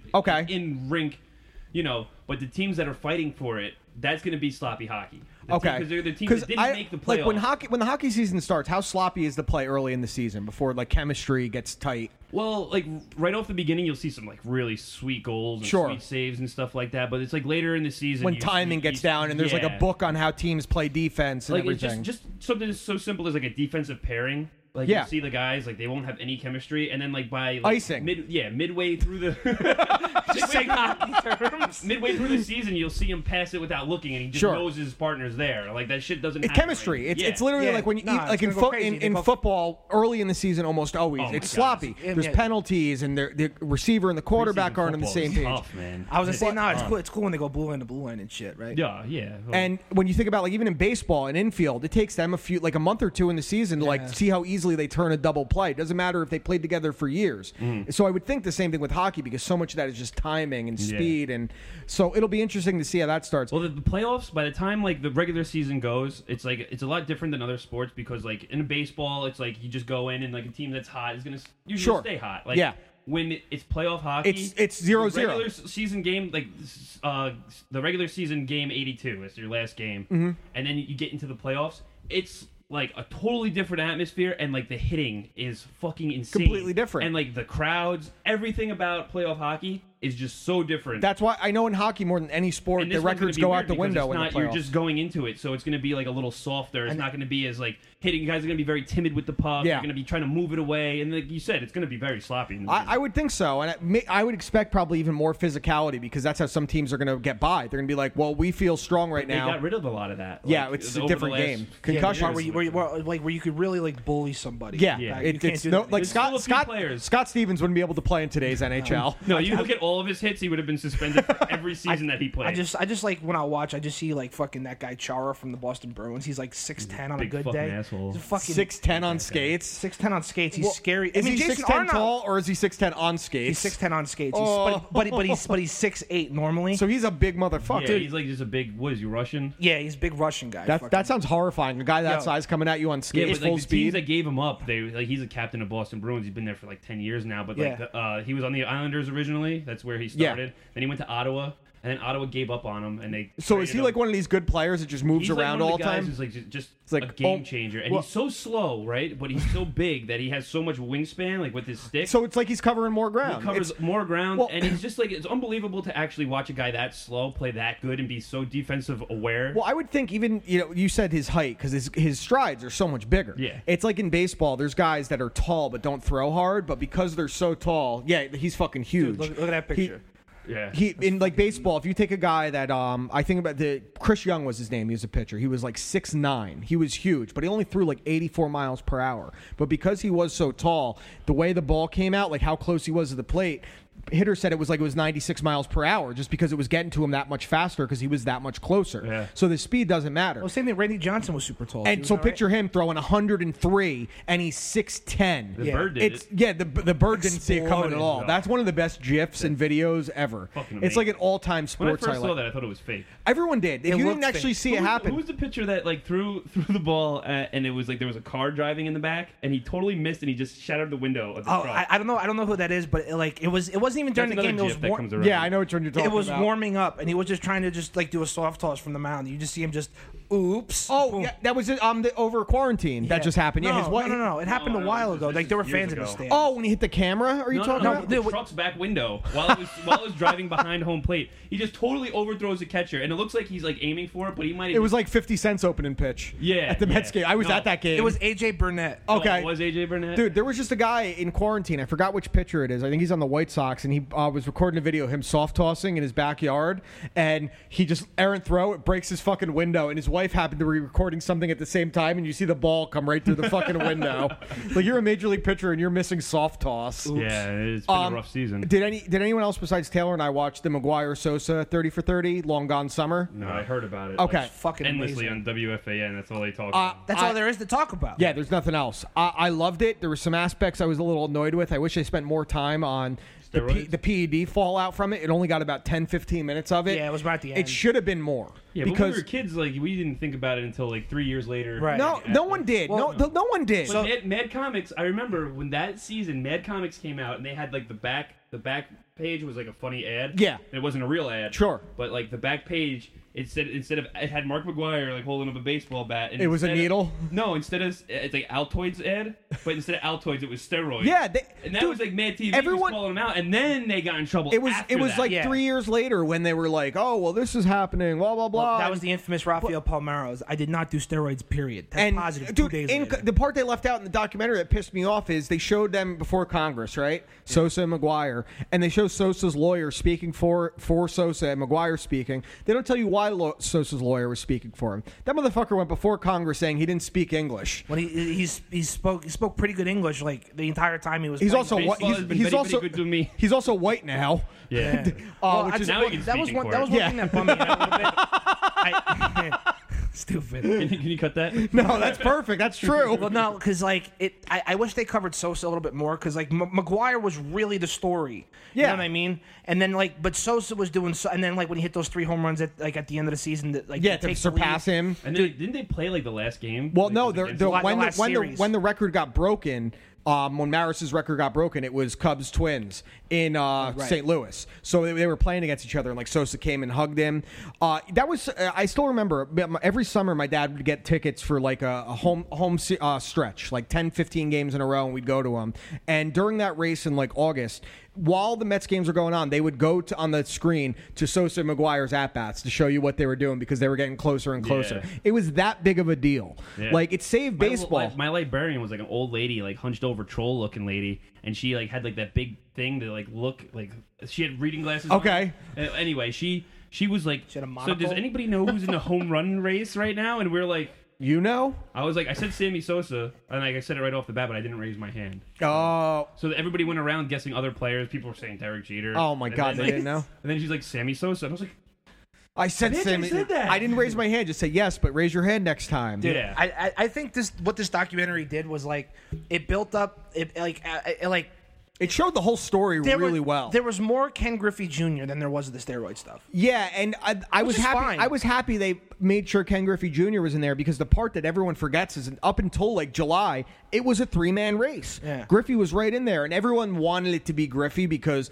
it was Ken Griffey Jr. Yeah. He was, the best. He was Mike Trout. Yeah, facts. Yeah. And the reason, like, your librarian probably knew who it was, Manfro, or knew about it, is because she lived through the Roger Maris breaking, and that was such a big story. That was my quarantine movie. 61? Yeah. Oh, it's fucking great. Fucking awesome. It's a great movie, it's but one of you like go back and watch it, and you're like, It's a little hokey. It's an HBO movie before HBO. It's an HBO movie, and it's before it was like HBO as we know it now.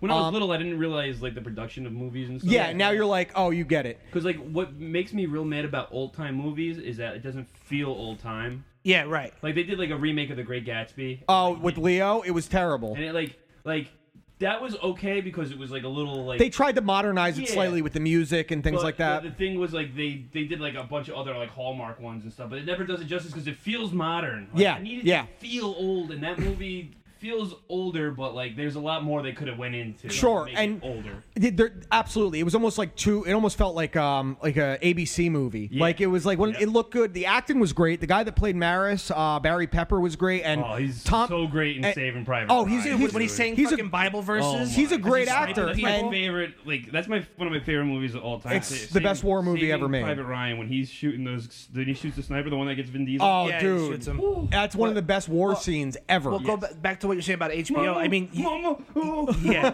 Well, Vin Diesel's best acting ever.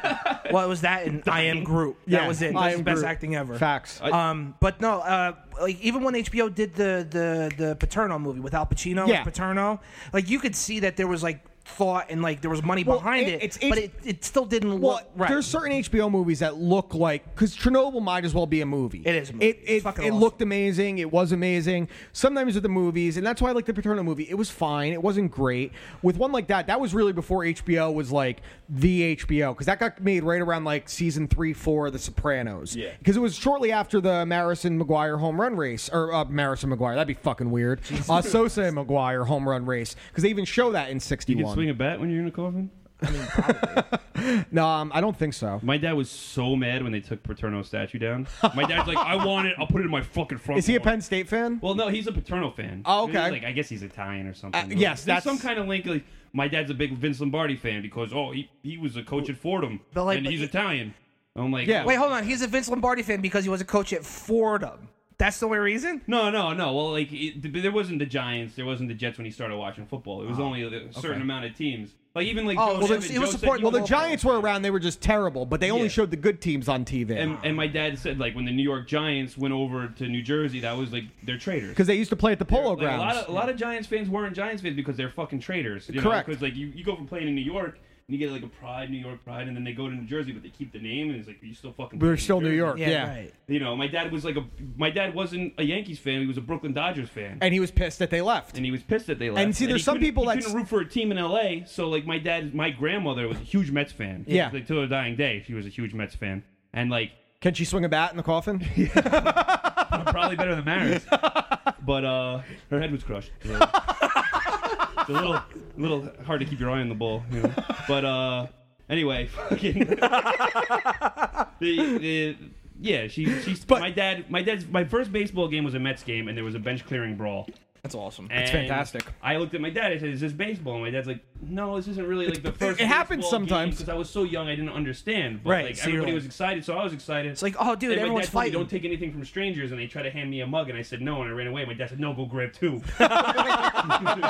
So then I go back and I grab 2, and he's like, "You have to. When these guys give you free shit, you got to take it." But I was like, "You just told me not to take anything from strangers." So then my first. He didn't pick the right time to have that conversation with you. First Yankee game was actually Don Mattingly's when they retired his number. Okay. And I went there and they gave him like an arcade game. They rolled it out. Yeah, they do gave all him, the like, ceremony. that shit. And like I felt like I just was like more engaged and there was way Sure. more fans. So you were able to appreciate it and I soak it in more. appreciated it, and then I became a Yankees fan, and my love for the Yankees, and this was like before their '96 run and shit Sure. like that. My dad was, you could say he's Yeah. a proud Yankee fan. Because Well, the thing that you said that there was when the Brooklyn Dodgers left and went to L.A., there's two things that happened with the fans of the Brooklyn Dodgers. A lot of them became Yankee fans. Yeah.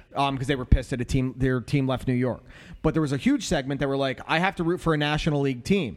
So Yeah. they stuck with the Mets when they came along. Yeah. So it's interesting how that split up because you hear people that were like, I wish I was a Mets fan now. It's very rare they say that, but like, it's very rare. Who the fuck But- says no, that? No, I've heard old timers calling like I don't like the DH, so I wish it was the National League. There's a lot of old timers that are like that they pick the Yankees, but they don't like the DH. But we're only 2 years away from a universal DH. We're gonna have a universal DH this season, which is gonna it's be only a matter of time. That's gonna be great for the Mets with Cespedes because all he has to do is fucking bat. That's all he has Are there to any holes in Shea or No, there's Citi no there's no boars though that could chase him down. You know, I don't know, dude. I've been to the city. There's plenty of fucking boars there, dude. Oh yeah, I mean when you go. Yeah, facts. Sorry, Dude, and there are guys bigger than me. I know. No, that's a sad thing. I'm not fucking sure if you huge. caught it. Joe and Evan were talking about, or not. Well, Joe was out, so Evan was talking about the. So it was a good show. The worst Mets losses in history. He did the bracket of pain. The bracket of pain. And they were talking about the game that I was at when A-Rod hit the fucking pop-up in the 9th inning. Luis Castillo at Yankee Stadium, 2009. Fans, and they described it because, like, JJ After Doc came in, and he was, like, describing it. He was there. But it was so amazing because I was there, and, like, we were just so deflated. And I saw that pop-up, and I'm like, that's a fucking high pop-up. I was like, this sucks. Yep. Like, we were ripping all the Mets fans around us. When he dropped it, and Teixeira's like fucking hustling his balls up. Props he to was him. already halfway around. Yeah, he hustled the whole way no home. other player would have had the right set of mind. They would have made it to third, and the game would have continued. They would have just trotted the whole time. He was just fucking running it out, and he dropped it, and then like all the Mets fans, and then there was like fist fights. You hear literally insane, dude. I remember I was living in Florida at the time when that happened, and I'm watching it. I'm like, all right, K-Rod had been perfect in saves at that point. He was untouchable the whole. He'd give him one run the whole season at that point. I'm like, all right, and then I see the way Castillo's moving under the ball, and I'm like, this motherfucker. Because I already had issues with Luis Castillo. And then he drops it. And literally, because I will say, it doesn't matter if it's Citi Field, Yankee Stadium. It's a good split of fans at those games. Oh, yeah. Yankee Stadium's probably 40 or 60-40 Yankees, and Citi Field ends up being the same for Mets fans, depending on how bad the Mets are. But you heard collectively an eruption and a groan. Well, so like there was a girl in front of us, and she was like, you know, we're going back and forth, and this one guy that I was with, he was very intoxicated, but she got up and you weren't, and yeah, no, I was, but she turned around and she was like trying to like, I don't know, like try to slap my friend's hat off, or something like that. Schlems? No, it was my friend from work. Okay, I never met him, but she like hit him like in the face, and then my friend Duke, he's like a big dude, he's like a small little tank. He goes over and he's like, you trying to hit my boy? And I saw his fist cock back like he was going to punch her. And then Castillo dropped the ball. No. This is all after. Okay. Because like we were ripping her. Yeah, she sure. And she was going to try to like slap my friends, but she like started like, and he thought he was hitting her. So he cocks back like he's going to hit her, and I grab him. I'm like, yo, dude, what are you doing? What are you doing? And then he's like, oh, no, she's hitting Bobby. And Bobby's just like, get out of here. It's like, fine. And like then like, you know, like every section you look at, there's like people, you know, getting shit thrown at them and stuff like that. And I've been kicked out of Yankee games before, but like you've kicked yourself out of Yankee games before. I was at the game. I wasn't there, and you're calling me. Like 1 minute, I'm like, he's like, hey, I'm gonna go get some ice cream helmets. You want an ice cream helmet? I'm like, yeah, dude. Yeah, it's a fucking smack. Wait, I don't think I was at that game. It was one of the worst times I've ever seen you. I've seen you bad. I wasn't there either. Like you guys showed up like after first pitch. I was there at Billy's bar. Yeah, it was fucking Greg's fault, dude. And then I fucking. I love it when it's well, you know, if we take this way in, we're going to park in this garage. We're going to be specific and go through this gate because we're going to get right through if we go to this gate. Don't. No, not at all. Greg, awesome, dude. I was at Billy's bar, and I was like, I want a Budweiser and a shot of Jameson, and I was like, keep them coming. And, like, I don't really know bar etiquette. Like, you know, bar etiquette's, like, you know, it's different everywhere. So I'm like, not even halfway done with my He's Budweiser. filling up another. There's another two. So I go to the bathroom. I come back. My drinks are still on the table. I'm hoping that someone roofied him or something. Someone might have, based on how the night went. Well, there's not a lot of people in there. So I just take another one, and then next thing you know, I like forgot to tell him like no more. Stop. So I had 3 Budweisers, 3 shots of Jameson, and then I went inside. My buddy from work was telling me he was going there with his now wife, but it was like his first date. Oh no! And I went in there. And there's like a little kid playing in front of us, and like I have my own beer and stuff, and he's like, "Yo, you want to get a pina colada?" I was like, "Yeah, hold on." You want to get a pina colada? Because he had a big like yeah, I know what you're talking about. They're delicious. Thing. And like yeah, and it was like so there's little kids playing in front of us, right? And it's BP, and so I have my head on the swivel every time the pitch comes. I'm looking. Yo, one of the Mets. I think it was a Met. But one of the Mets hit a line drive, right? And this is before the Yankees had the extra netting. This fucking thing hit this kid's pumpkin doing at least 100 miles per hour. His pumpkin. You heard it. You heard like, whoom, and like I was like, he's dead. I'm like, this poor little bastard's like fucking jumping around the seats. The parents don't give a shit. It's like Simon Birch. The parents are like talking to like, you know, their season ticket holders are down by the front because my friend had a good fucking seat. Yeah. They're only like 10 rows back from the front. Yo, the kid was dead. By the time I made it, there was already 12 people around him. I'm like, all right, it'll be okay. And then they like took him off and like. you can't tell with a little kid because like they pick him up sometimes they and pop right back up, and other and times I'm like, they're if dead. he's dead, I'll hear about it on the radio tomorrow. But I didn't hear about it. I think he was. So I was like, I need a drink after that. So I got a pina colada, and I went it down, and then I started saying stuff to his girlfriend, like trying to get to know her. You just said it like, you guys know where this night went. I started saying stuff to her. Oh, we know. So then he's like, dude, did you get the pina coladas though? I'll get you another pina colada if you get the fuck out of here. Deal. So he gives me a pina colada. I go back. Were you invited to that wedding? No. I go back to the Foxwoods, and I'm sitting there, and I'm like, I can just order beer right here, and I'm the only one in there. I'm like sweating. And I have like a big fucking pina colada thing. Well, it was at this point that you started texting me saying, "Where are you?" Even though I wasn't going, I was like, "I'm like, where are they?" I'm like, "I don't know." Yeah. So go on. So I go in there, and I remember like.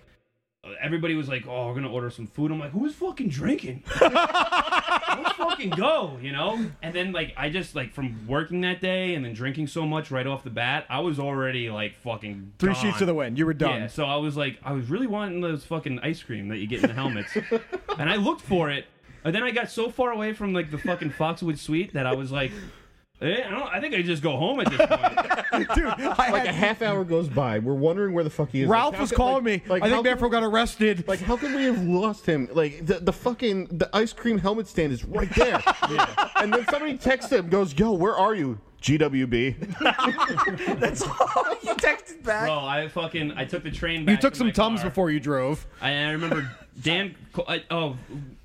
Me and Ears. Me and our friend Ears. She was going to Bayonne like a week before that or something like that, and she's like, share your location. Okay, because no one knew where you were. No one knew where I was, but like I guess wind got back to her that they lost me from Greg or whatever. No, because everyone was like asking me. I'm like, you want to go find him? Wait, was I with you? I think we were at Greg's that night. We didn't go. And they went. I don't remember where I had something else going on that night that I couldn't go. I told her I was taking an Uber. And you were driving. And I wasn't driving. I was like literally in my car, and she's like, "Is that why you're on the FDR right now?" And you're like, "Oops." She's like, "You know, earlier this episode right? you said I don't lie." Yeah. So then like I was like, "No, my friend Jimmy's driving," and then like he called up. I said the same shit, and it was like.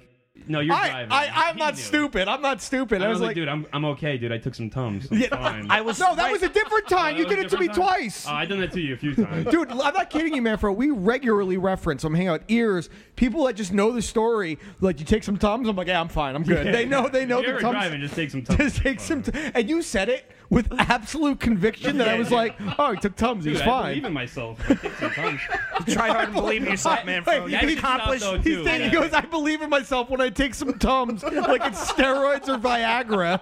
He's like, Tums is like his spinach from Popeye. Yeah. So stupid. Gotta take the Tums. Well, do you remember any other games on Beningo's Bracket of Pain for the Mets? Because I listened to a couple of them. A few of them are really old. Yeah. Because he remembers so many different ones. A lot of them were like one hitters that Tom Seaver had. Yeah. The 2000 World Series. The fake terrific Tom.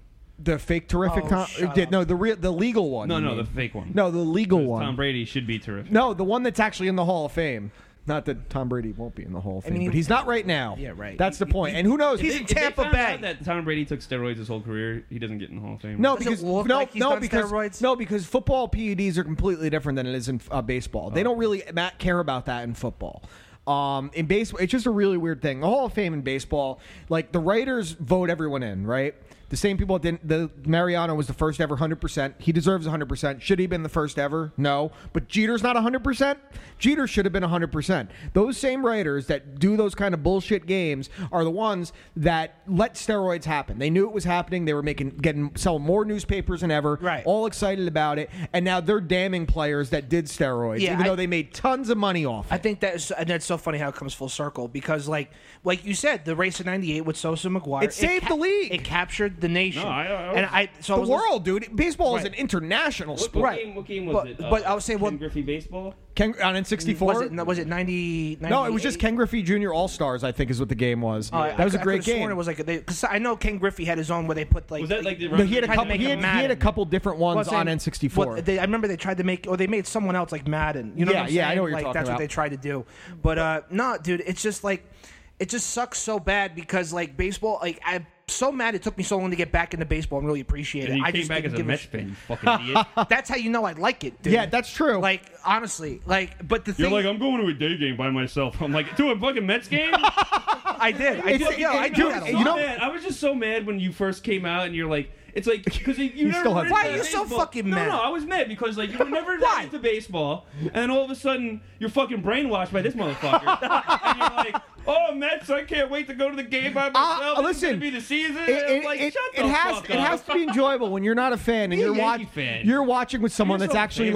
like, because I was living with them. I wasn't just watching the Mets. I was watching baseball all the time. Every so, day. but Well, when I you mean, see someone that's actually like enjoying it, Yeah. I could get, dude. If I lived with you and you were watching the Rangers nonstop, I'd probably end up becoming a fucking fan. No, you'd you be a would. Devils You fan. 100%. I'd probably be a Devils fan. Exact opposite of what I But like. I would become a hockey fan Well, one way or the other. I It's a lot got of... Schlem. I got like a bunch of my friends never watch hockey before. Now they and I like bring it. over the game, like the man, like the NHL. hard disc. Yeah. And I bring it to Marino's house. And you play for hours. And like we would just like turn all sides off and just crash each other. Yeah, hell yeah. And like I told Schlem, like, oh, you got to turn on the game, and he He just wants to watch never Dolphins and fucking- Yankees. That's it. Yeah, never a hockey guy ever. And he started watching. He's like, you know what? This is pretty good. And it was perfect timing because the Rangers were starting to get like in playoff contention. Right. Sure. So then, like, now he's like a big Ranger fan. I took him to a game, and that was a turning point. When you go to a live Hockey live is game, fucking and it was awesome. against Montreal, so there's some crazy Montreal fans. They'll be by themselves, and they'll be like, "Oh, fuck you, you fucking motherfucker!" Why do they sound Israeli? No, they're actually Cholo.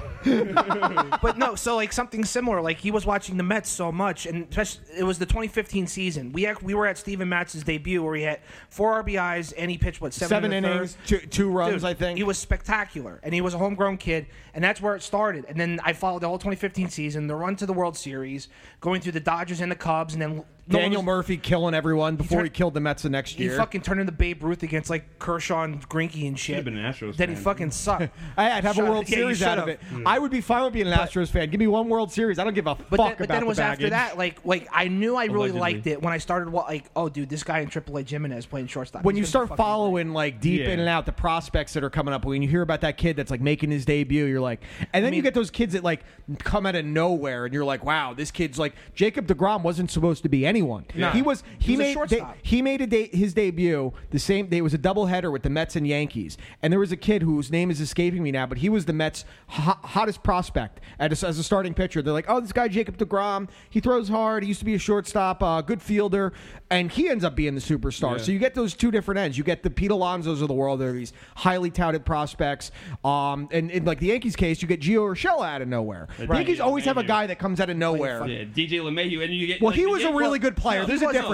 difference. He wasn't Yeah, homegrown. that's what I'm saying. He was a good player but he that was- exceeded what he yeah. was. Well, say he didn't come out of nowhere, but like what you No one said, expected that. Where he No. goes, where he's borderline AL MVP, that's ridiculous. Yeah, no one And expected he that. was a utility guy. Yeah, he was going to take on the off behind. He's always been a really, really good player. Guys usually don't leave Colorado and their numbers get I'm better. like, where the fuck's Chase? Yeah. Whatever the guy's name was. Chase Headley? Or Yeah, what the fuck? Chase Headley. I still love Luke Voigt last year, No, just but taking a 100-mile fastball to the jaw and taking it like a fucking Yep. The man. Yankees, though, right? The thing is like the opposite of the Mets. Like, you get these fucking Everything goes right. big-ass contracts. And, like, Giancarlo Stanton and all this shit, and you're like, yeah! And then fucking, like you said, Gio Urshela, or like... It comes out of fucking nowhere, Miguel and he's a Andujar or hero. Somebody, you're Well, like, I was going to say, the whole fuck? the Well, whole big thing is because they didn't do that for a long time. You know what I mean? They had a little break of not spending as much. Their payroll was And then still like they're the second fucking- highest they in the had league. the what I'm best saying is, farm like- system in the fucking Well, this is league. they did the right when they traded Chapman and then got him right back. They reloaded their farm. unbelievable. But here's the thing: Wait, you bring in Gleyber Torres and They should've- Miguel they should've Andujar got because of Miller that. this is the too. difference with the Yankees and the Mets. The Yankees Are can good. have the highest payroll. Now, that's the thing. Yes, they're good, but they have the highest payroll. And like last year, so many guys hurt, and they're still almost in the World Series. Yep. The Mets. One guy gets hurt and the season's over. Like literally, the Yankees lose Judge last year. They lose Stanton last year. Their pitchers were hurt most of the year. The only one you also lost Domingo Germán. Gary Sanchez Luis missed time. Severino. So, all these guys, and the Mets have one injury, and it's like, season's over. Like it's literally the complete opposite. The was Mets can Yoenis Cespedes, the Yankees just have very good coaching, all around. They know, and guys play up to the pinstripes. It's very rare that guys don't. And like Clint Frazier, like especially him, He's supposed he to be a could big crack prospect. any fucking starting. He'd be a starter roster. on most other teams. Anywhere. Anywhere. Yeah, but like the facts. outfield's so fucking stacked. Well, it's in also the Yankees. outfield, and he might be one of these guys a that head case. his attitude isn't perfect for New York. Well, perfect example. He got mad when they wouldn't give him Mickey Mantle's number. Yeah, that's that's insane. Like, do you think of that for a second? I always remember like the tail end of Nick Swisher. He told like the fans to like just relax. Like and everybody's like, and then he comes out the next game. Everybody's like, "Fuck you, Nick Swisher, you fucking piece of shit!" I immediately turn on him. Next season, he's gone. But I'm excited for baseball to get back. And then you see his dumb face now like this. I never liked him. He was a good player for you guys. Nick Swisher, everything's cool.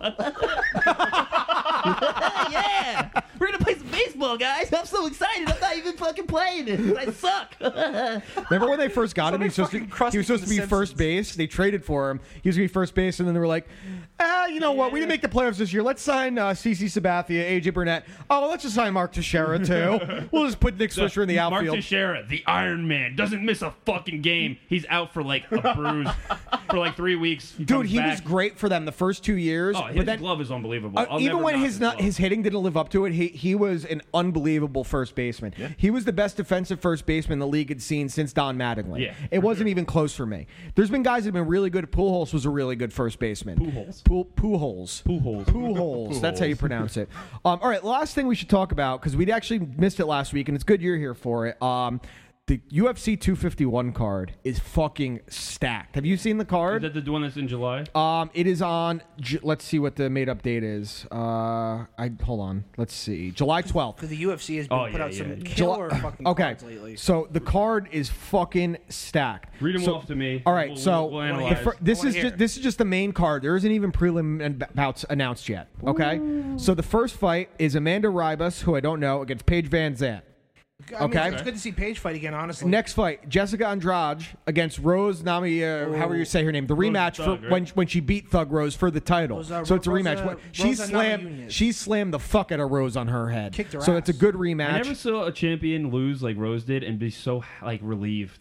Like, she has mental shit going on, and I just love her that she like addresses it. Well, that was the big thing too. When Conor threw the fucking dolly through the bus, she even considered retirement. She was so shaken up by it. Yeah, but like these people are real, you know. But like, when she lost the belt and they interviewed her after, like she's so humble. She was like, wow, there's like a weight's been lifted off my shoulders, and you never hear a champion say that. But then she comes back after that. I thought she was done after that. No, she comes back after that, and she fucking kicks ass. Yeah, and I'm like, I love this. I was afraid she would never be the same after that. Save, dude. So the next fight is for the vacant UFC bantamweight title between Peter Yan and Jose Aldo.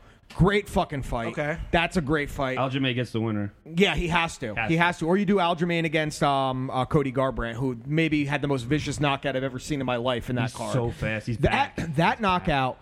I don't want to say he's back yet. But no, he looked better than he, because he didn't brawl at any point. He saved one big punch, and he has a new striking coach. He looked so precise. And his attitude was different too. Yeah. But that punch might be the most vicious one punch knockout. It was the closest thing I could think of was Rashad Evans, Chuck Liddell. Yeah, the closest thing I could think of was like a boxing fight. I even said it to Dan. I was like, that's Roy Jones Jr. Like when he put his hands behind his back against the ropes, and you hated Roy Jones, and I hated him. But like that was like now you appreciate him. I feel like I appreciate what he did, but like I loved it when he used to go to Russia when he was like 50 and just get brutalized. I'm like, usually you go to Russia to fight some guy who fights in bars and you're gonna beat him. Yeah, he was going to Russia and losing fighting the good guys and getting his ass kicked, and I was like, yeah, hell yes. So and how he announces, and he's like, he's so punch drunk. All right, so that's our first title fight. Another title fight, a rematch between Max Holloway and Alexander Volkanovski. Great rematch. The first fight was awesome. I thought Volkanovski won that fight. I know some people thought Holloway won, but I thought he did more because there was no real damage, and he landed more, and he controlled the action. It was a really competitive fight. No, I absolutely love Holloway. Holloway's my favorite fighter right now, but Volkanovski, to me, like it wasn't that close to me, to be honest with you. I thought I thought it was very. I scored it very clearly for Volkanovski, but if they gave it to Holloway, champion, whatever, I would have been like, that's what happens when you go to the scorecards. Yeah. It's so weird to see like a guy who's like untouchable like Holloway, and then you see him takes a fight to him. You're it's not even like they're, because you're thinking with Holloway, like you got to knock him out if you want a chance. You got to really damage him. He didn't really damage him besides the kicks. Yeah. He just picked him apart from the outside. It was despite being the shorter guy, he's got those crazy long fucking arms. I said, well, that definitely goes with what you've said before. I mean, like if it goes to the scorecard, did you do enough to beat the champion? Yeah, well, we'll continue that conversation in a second. But the main event is Usman versus Gilbert Burns for the welterweight title. Teammates fighting each other. Yeah. Gilbert Burns used to ragdoll him. Dude, yeah, that's a great fight because they match up so similarly. But I think Usman is going to be too strong over 5 rounds. I think he's going to be too strong in his cardio. I don't know if Burns is going to be able, because it's one thing with Woodley who has historically gotten tired. Yeah. I don't think he can do that with Usman. And Usman manhandled Woodley the same way. Honestly, I think it's like a lot of master versus student. Sure. I think of it like this, and like we've all like in work and everything. There's people who are higher up that are a little bit better. That one day when. Yeah, there's always that one day where you're going to surpass that guy. You're going to become the boss one day. And it's like Darth Vader. Now I'm the master. But like, when you're fucking the guy who trained you, he knows every trick there is coming for your fucking belt. You've got to think Usman's shaking in his fucking boots. Dude, I wouldn't go as far as shaking in my boots. He seems so confident right now. He's a confident guy, but and like honestly, that's do you the think, only fight for that I would not want him to take. Here's the thing, though. While that is a astute point, if he was scared, do you think he would be willing to take the fight on 3 weeks' notice? During a fucking quarantine, unless he was like, I know something. Maybe he knows the guy's chinny or something, and Usman hits like a fucking truck. It could be that like he has the belt, so a lot of people feel obligation to the belt where you constantly have to defend it. That could be part of it, but also, but to your point too, like you just said on 3 weeks' notice, is there a bit of ego in there? Sure. I mean, I think because Burns could really kick his ass. Well, they match up on paper so similarly. He could kick. I mean, I think Usman hits harder, but Burns is the better technical striker. Wrestling is like a stalemate, and Burns is the better grappler overall. Well, that is one like I would have to watch. That's a coin flip. I can't call that fight. That's a coin. I have to think about it, and I might have to watch each of their most recent fights again just to see. But right now, I think Usman, my opinion, might change. It's such a 50-50 matchup. Yeah, do you think a turnaround for Sean O'Malley would be like for like the pre-card? It's possible. He talked about it, but he's also wants a bigger contract. I'm happy more fighters are speaking out saying pay us more. Well, they're gonna that kid's gonna. I think they will unionize. I don't think so. As long as he's gonna be a fucking star. I think eventually. By eventually, I mean like 5-10 years. Yeah, no, that's what it's I'm thinking a ways too. off. Like I was thinking 10 years in my head, but like I think Demetrius Johnson, a lot of the fighters, they opened up and they were like, "Yo, this guy is the GOAT." He's like, there's no other buddy. Like he was so good that like Dan says, he's not a draw though. Like for me, I got into like a little bit later. Well, you're a hardcore fan, though. Yes, but when I started appreciating the technicality of this shit, I was like, I love. Okay, so let me ask you this: even as a hardcore fan, Demetrius Johnson's fighting. You know, if you have 2 pay-per-views and you have to pick one to watch, he's fighting. He's main event against someone. Okay. What are you going to be more excited about, that or the potential the next day Brock Lesnar coming back in a main event of a pay-per-view fighting Ngannou? Which one excites you more? Definitely the Lesnar. Yeah, it's the star power. There's a difference, even with hardcore fans. Yeah. There's fight cards I'm willing to skip out on and watch on a replay. There's some I want to watch live. And I'll literally like will not watch a card if I miss it because I'm out or something like that. And you could fucking watch half the endings. Like you just get them on Twitter. They're on Twitter within 5 minutes. They're on Twitter.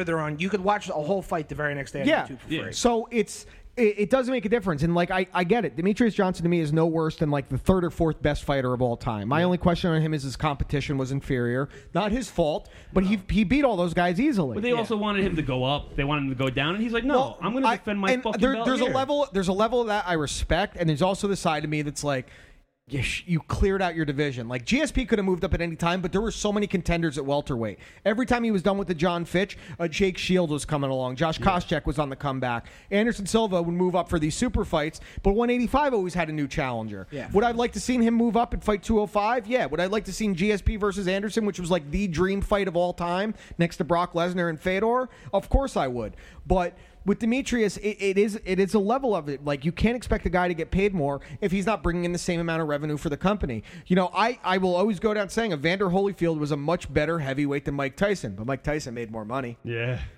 Lennox Lewis was a better boxer than Mike Tyson. Mike Tyson made more money. Yeah. He was a more exciting boxer. Doesn't mean he's the better boxer. There's situations where the better fighter makes less money. There's situations where the better fighter makes more money. GSP happened to be both. Anderson Silva was both, but Anderson Silva didn't become a draw until Chael Sonnen.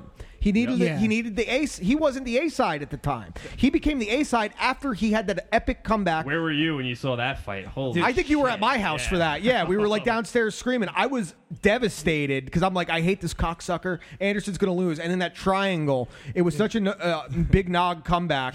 Was fucking incredible. That is one of my favorite Chaelisms when he goes, I didn't know if you tapped, you lost the round. That's one of my favorite Chaelisms ever. But that was amazing. So dude. thing that like every fighter from Brazil sucks. And then he fucking feuds with fucking Anderson Vanderlei. Silva, you absolutely suck. Colby Colby Covington. That's one of my favorite fucking lines. It is funny, and then he got embarrassed in the rematch. Like your favorite call out moment. Mine is still Nick Diaz to George. Don't be scared, homie. Where you at, George? Yeah, it's one of my favorites. That was in good. the ring with him, man. I like It's it when he fucking great. laid on his Wait, back. no. He's like, "Come on." Yeah, When Nate beat Connor, that was funny too. I ain't surprised, motherfuckers. that was great. I Well, the That Diaz was my motherfucker. favorite moment in like. I ain't him. surprised, But motherfucker. I like the one thing that I've done with Sam, like she's watches the fights now, so now she's really into it. So like when the pay-per-view's on, she's like begging Into me it, to yeah, order yeah, it. yeah. So like it's really cool. Like we bond over it. So like Oh, that's cute. I was like, you know what? Like what could I do? I don't want to just go back and watch old cards because that won't do anything. I was like, let me watch the Ultimate Fighter. Yeah, with you her. were telling me. And like rewatched the first season, and she's like, this is like the Flavor of Love, but with fighting. At the end. right. And It's I was exactly like, what it is. The that's first exactly what it is. 5 She seasons. made me sit through Flavor of Love season 1, season 2, season 3, and then she Mighty made me Boosh, sit through dude. Rock of Love season 1, season 2, Jesus, season 3, Rock of and I'm Love. like, You're watching one season of the Ultimate Fighter. I'm getting her into the Ultimate Fighter, and we ain't gonna fucking stop. And like, Well, how many it's like, seasons- I how come many home, seasons? she How many puts it on seasons? in the fucking TV, and she's like, I want to see what happens. How many seasons have you watched We're so far? into the 3rd season, and I never One of the best realized seasons. because like back then I was such a Shamrock fan. Sure. Lions I fan. remember you and I used to argue about it. And I was like, he's gonna fucking beat Tito Ortiz. Like, he's just gotta get his hands on him. But like, now that I watch it, like, Ken Shamrock has to be hands down the worst coach. Wait, that time out. Ever Here's coached something the funny Ultimate about Fighter. that. Here's something funny about that. So we just had a couple weeks ago on the author of the Ken Shamrock book that just came out, Jonathan yeah, Snowden. yeah. And there's a whole thing about the Ultimate Fighter in there, specifically how he even says himself, I wasn't the best coach, but the UFC leveraged the production against Ken Shamrock because he agreed to a contract to coach in the IFL at the time. So a lot of that stuff, when that day when Ken Shamrock didn't show up to practice, they didn't tell him that there was a practice. They're kicking trees in the Yeah, backyard. they legit didn't tell him what was going on. And Dana White was so furious with him, he wanted to kick him off the show while it was filming. So there's a level of the reality TV. We talked about that with the author on there. But Ken, in the book, he even talks about, like, want to know what the Lions Den used to be, training-wise? Basically, Ken was in the cage, you came in, and he beat the shit out of you for 2 hours, and you weren't allowed to quit. He would put you in arm bars and leg locks and not let you tap out because he said he was callousing it. And he was like, because basically his training was It just sounds like abuse. What they said, yeah, they basically they talk about it, like how his mindset was so much different back then. You 'cause would he never was, tell he had a lot of abuse when you watched the Kimbo fight. Holy shit. Just went out with a well, fucking it's- wave of a hand. He basically his idea was that whatever happens to you in the fight is not going to be worse than what happens to you here. And if you guys tap out in your fight, you're going to get it even worse when you come back here. They weren't allowed to tap out. The Lions Den guys always went to sleep, or they always got something broken. They were just brawlers, Yeah. man. They had a couple really good guys. Guy Mesger was really good for a while. Vernon White was all right. Trey Telligman, the dude that had one tit that Tim Sylvia knocked out. Oh, yeah. There was all these different guys, but my favorite season of Ultimate Fighter, it is between 3 and 4 is really good. The comeback season when Matt Serra got the contract. Yeah. Shoney Carter was on that. My dude Dean Thomas was on it. Okay. And then season 5 was the Nate Diaz season, which I think is the best season. Jens Pulver, we're BJ on 3 Penn. right now, and we're getting up to the finals, I believe. I think we have to watch the finals. Yeah. And like I'm wondering if like the Fight Pass is gonna do the fucking Ken Shamrock Tito fight. Well, that was on the same card. No, that was on a pay-per-view. Oh, was it? And then it was UFC 61, which might have one of the worst fights in UFC history. As the main event was Tim Sylvia, Andrei Arlovsky 3, where they just jabbed each other for 5 rounds. Well, Sam asked me about the numbers. She's like, "Why is it UFC 252 or whatever, or 250?" Because it used to be one a month And for I like was 8 years. It started at 1, and she's like, "Oh, really?" I was like, "That's every pay-per-view," and I was like, "Ken Shamrock fought number 1." You fought UFC 1. She's like, "Really?" Yeah. And she's like, because they were announcing. I think what was the one that he fought Tito Ortiz in. UFC 40 was the first time they fought, but the one where they fought after the show was UFC 61. Was that when Tito dug the grave after he knocked him out? No, after Yeah. he got the TKO, it was a doctor stoppage. Who, was it Kendall Grove used to started doing that? Oh yeah, he started doing it because Kendall was awesome on the used to Ultimate Fight. Like now, you remember you were saying like you appreciate Roy Jones. Yeah. I appreciate Tito and Kendall Grove. Well, they were I fucking hated them because of the Ultimate and Fight. now you like the showmanship of Well, it. but that's the Yeah. same. Like when you watch the Tito and Liddell 30 for 30. Yeah, that was amazing. Oh, I awesome, have awesome. a whole new respect for Tito Ortiz, and also Yeah. I didn't realize he trained with Tank Abbott too. Yeah, Like, dude, that he fucking was guy that's crazy. he just came in to train with Tank. And those Ultimate Fighter seasons were so much fun. Oh, yeah. Like, you think about Season 5 was Jens Pulver, BJ Penn, and it was crazy because Joe Lozon was on the show Team in the Pulver house. sucks. Dude, but Joe Lozon was on the Ultimate Fighter that season after he already made his UFC debut and knocked out Jens Pulver, who was coaching. It was Jens' big comeback to the UFC, and he gets knocked out by this kid no one heard of, Joe Lozon, who's gone on to have a great UFC career. Well, I think Matt Hughes was like fucking such a hard ass coach. That was when him and Sarah. Remember that was That was when Matt Sarah. Yeah. Yeah, that was. I still hate Matt Hughes. I still hate him. But back then, Lisa Bing Bing Jack. oh my God, Matt Sarah was so damn funny on that show. Is he recovering anything? Like He's brain damaged for life. He got yeah. fucked up by that train. 'Cause, like, well, you pass I'm out your sorry. truck on train tracks, but what do you expect to happen? It sounds really fucked up, but like every time I see Matt Hughes now, I just think of Simple Jack from. And like I text Dan every time they show him in the crowd, and he like looks over, he's like. I think you said Simple Hughes once. Yeah. You make me happy. Yeah, you just see him running through a field chasing a butterfly with a mallet. Dude, Taylor, if you haven't watched all those early Ultimate Fighter seasons, Season 2 was awesome. I When only watched- Rashad Evans and Joe Stevenson won. I've seen so many highlights on YouTube. I watched the first season. Rashad and Hughes was like the best. When Hughes was like, "I'm glad you're not on my team." And I hate that. Rashad shit. goes on to win it. Yeah. Oh, because he had that one fight in the house where he just duck and dive the That's whole. what I remember because Rashad came in as a heavyweight. and Yeah, then he went was down to fighting a light heavyweight. He beat Brad Imes in the finals, who was fucking huge. Yeah.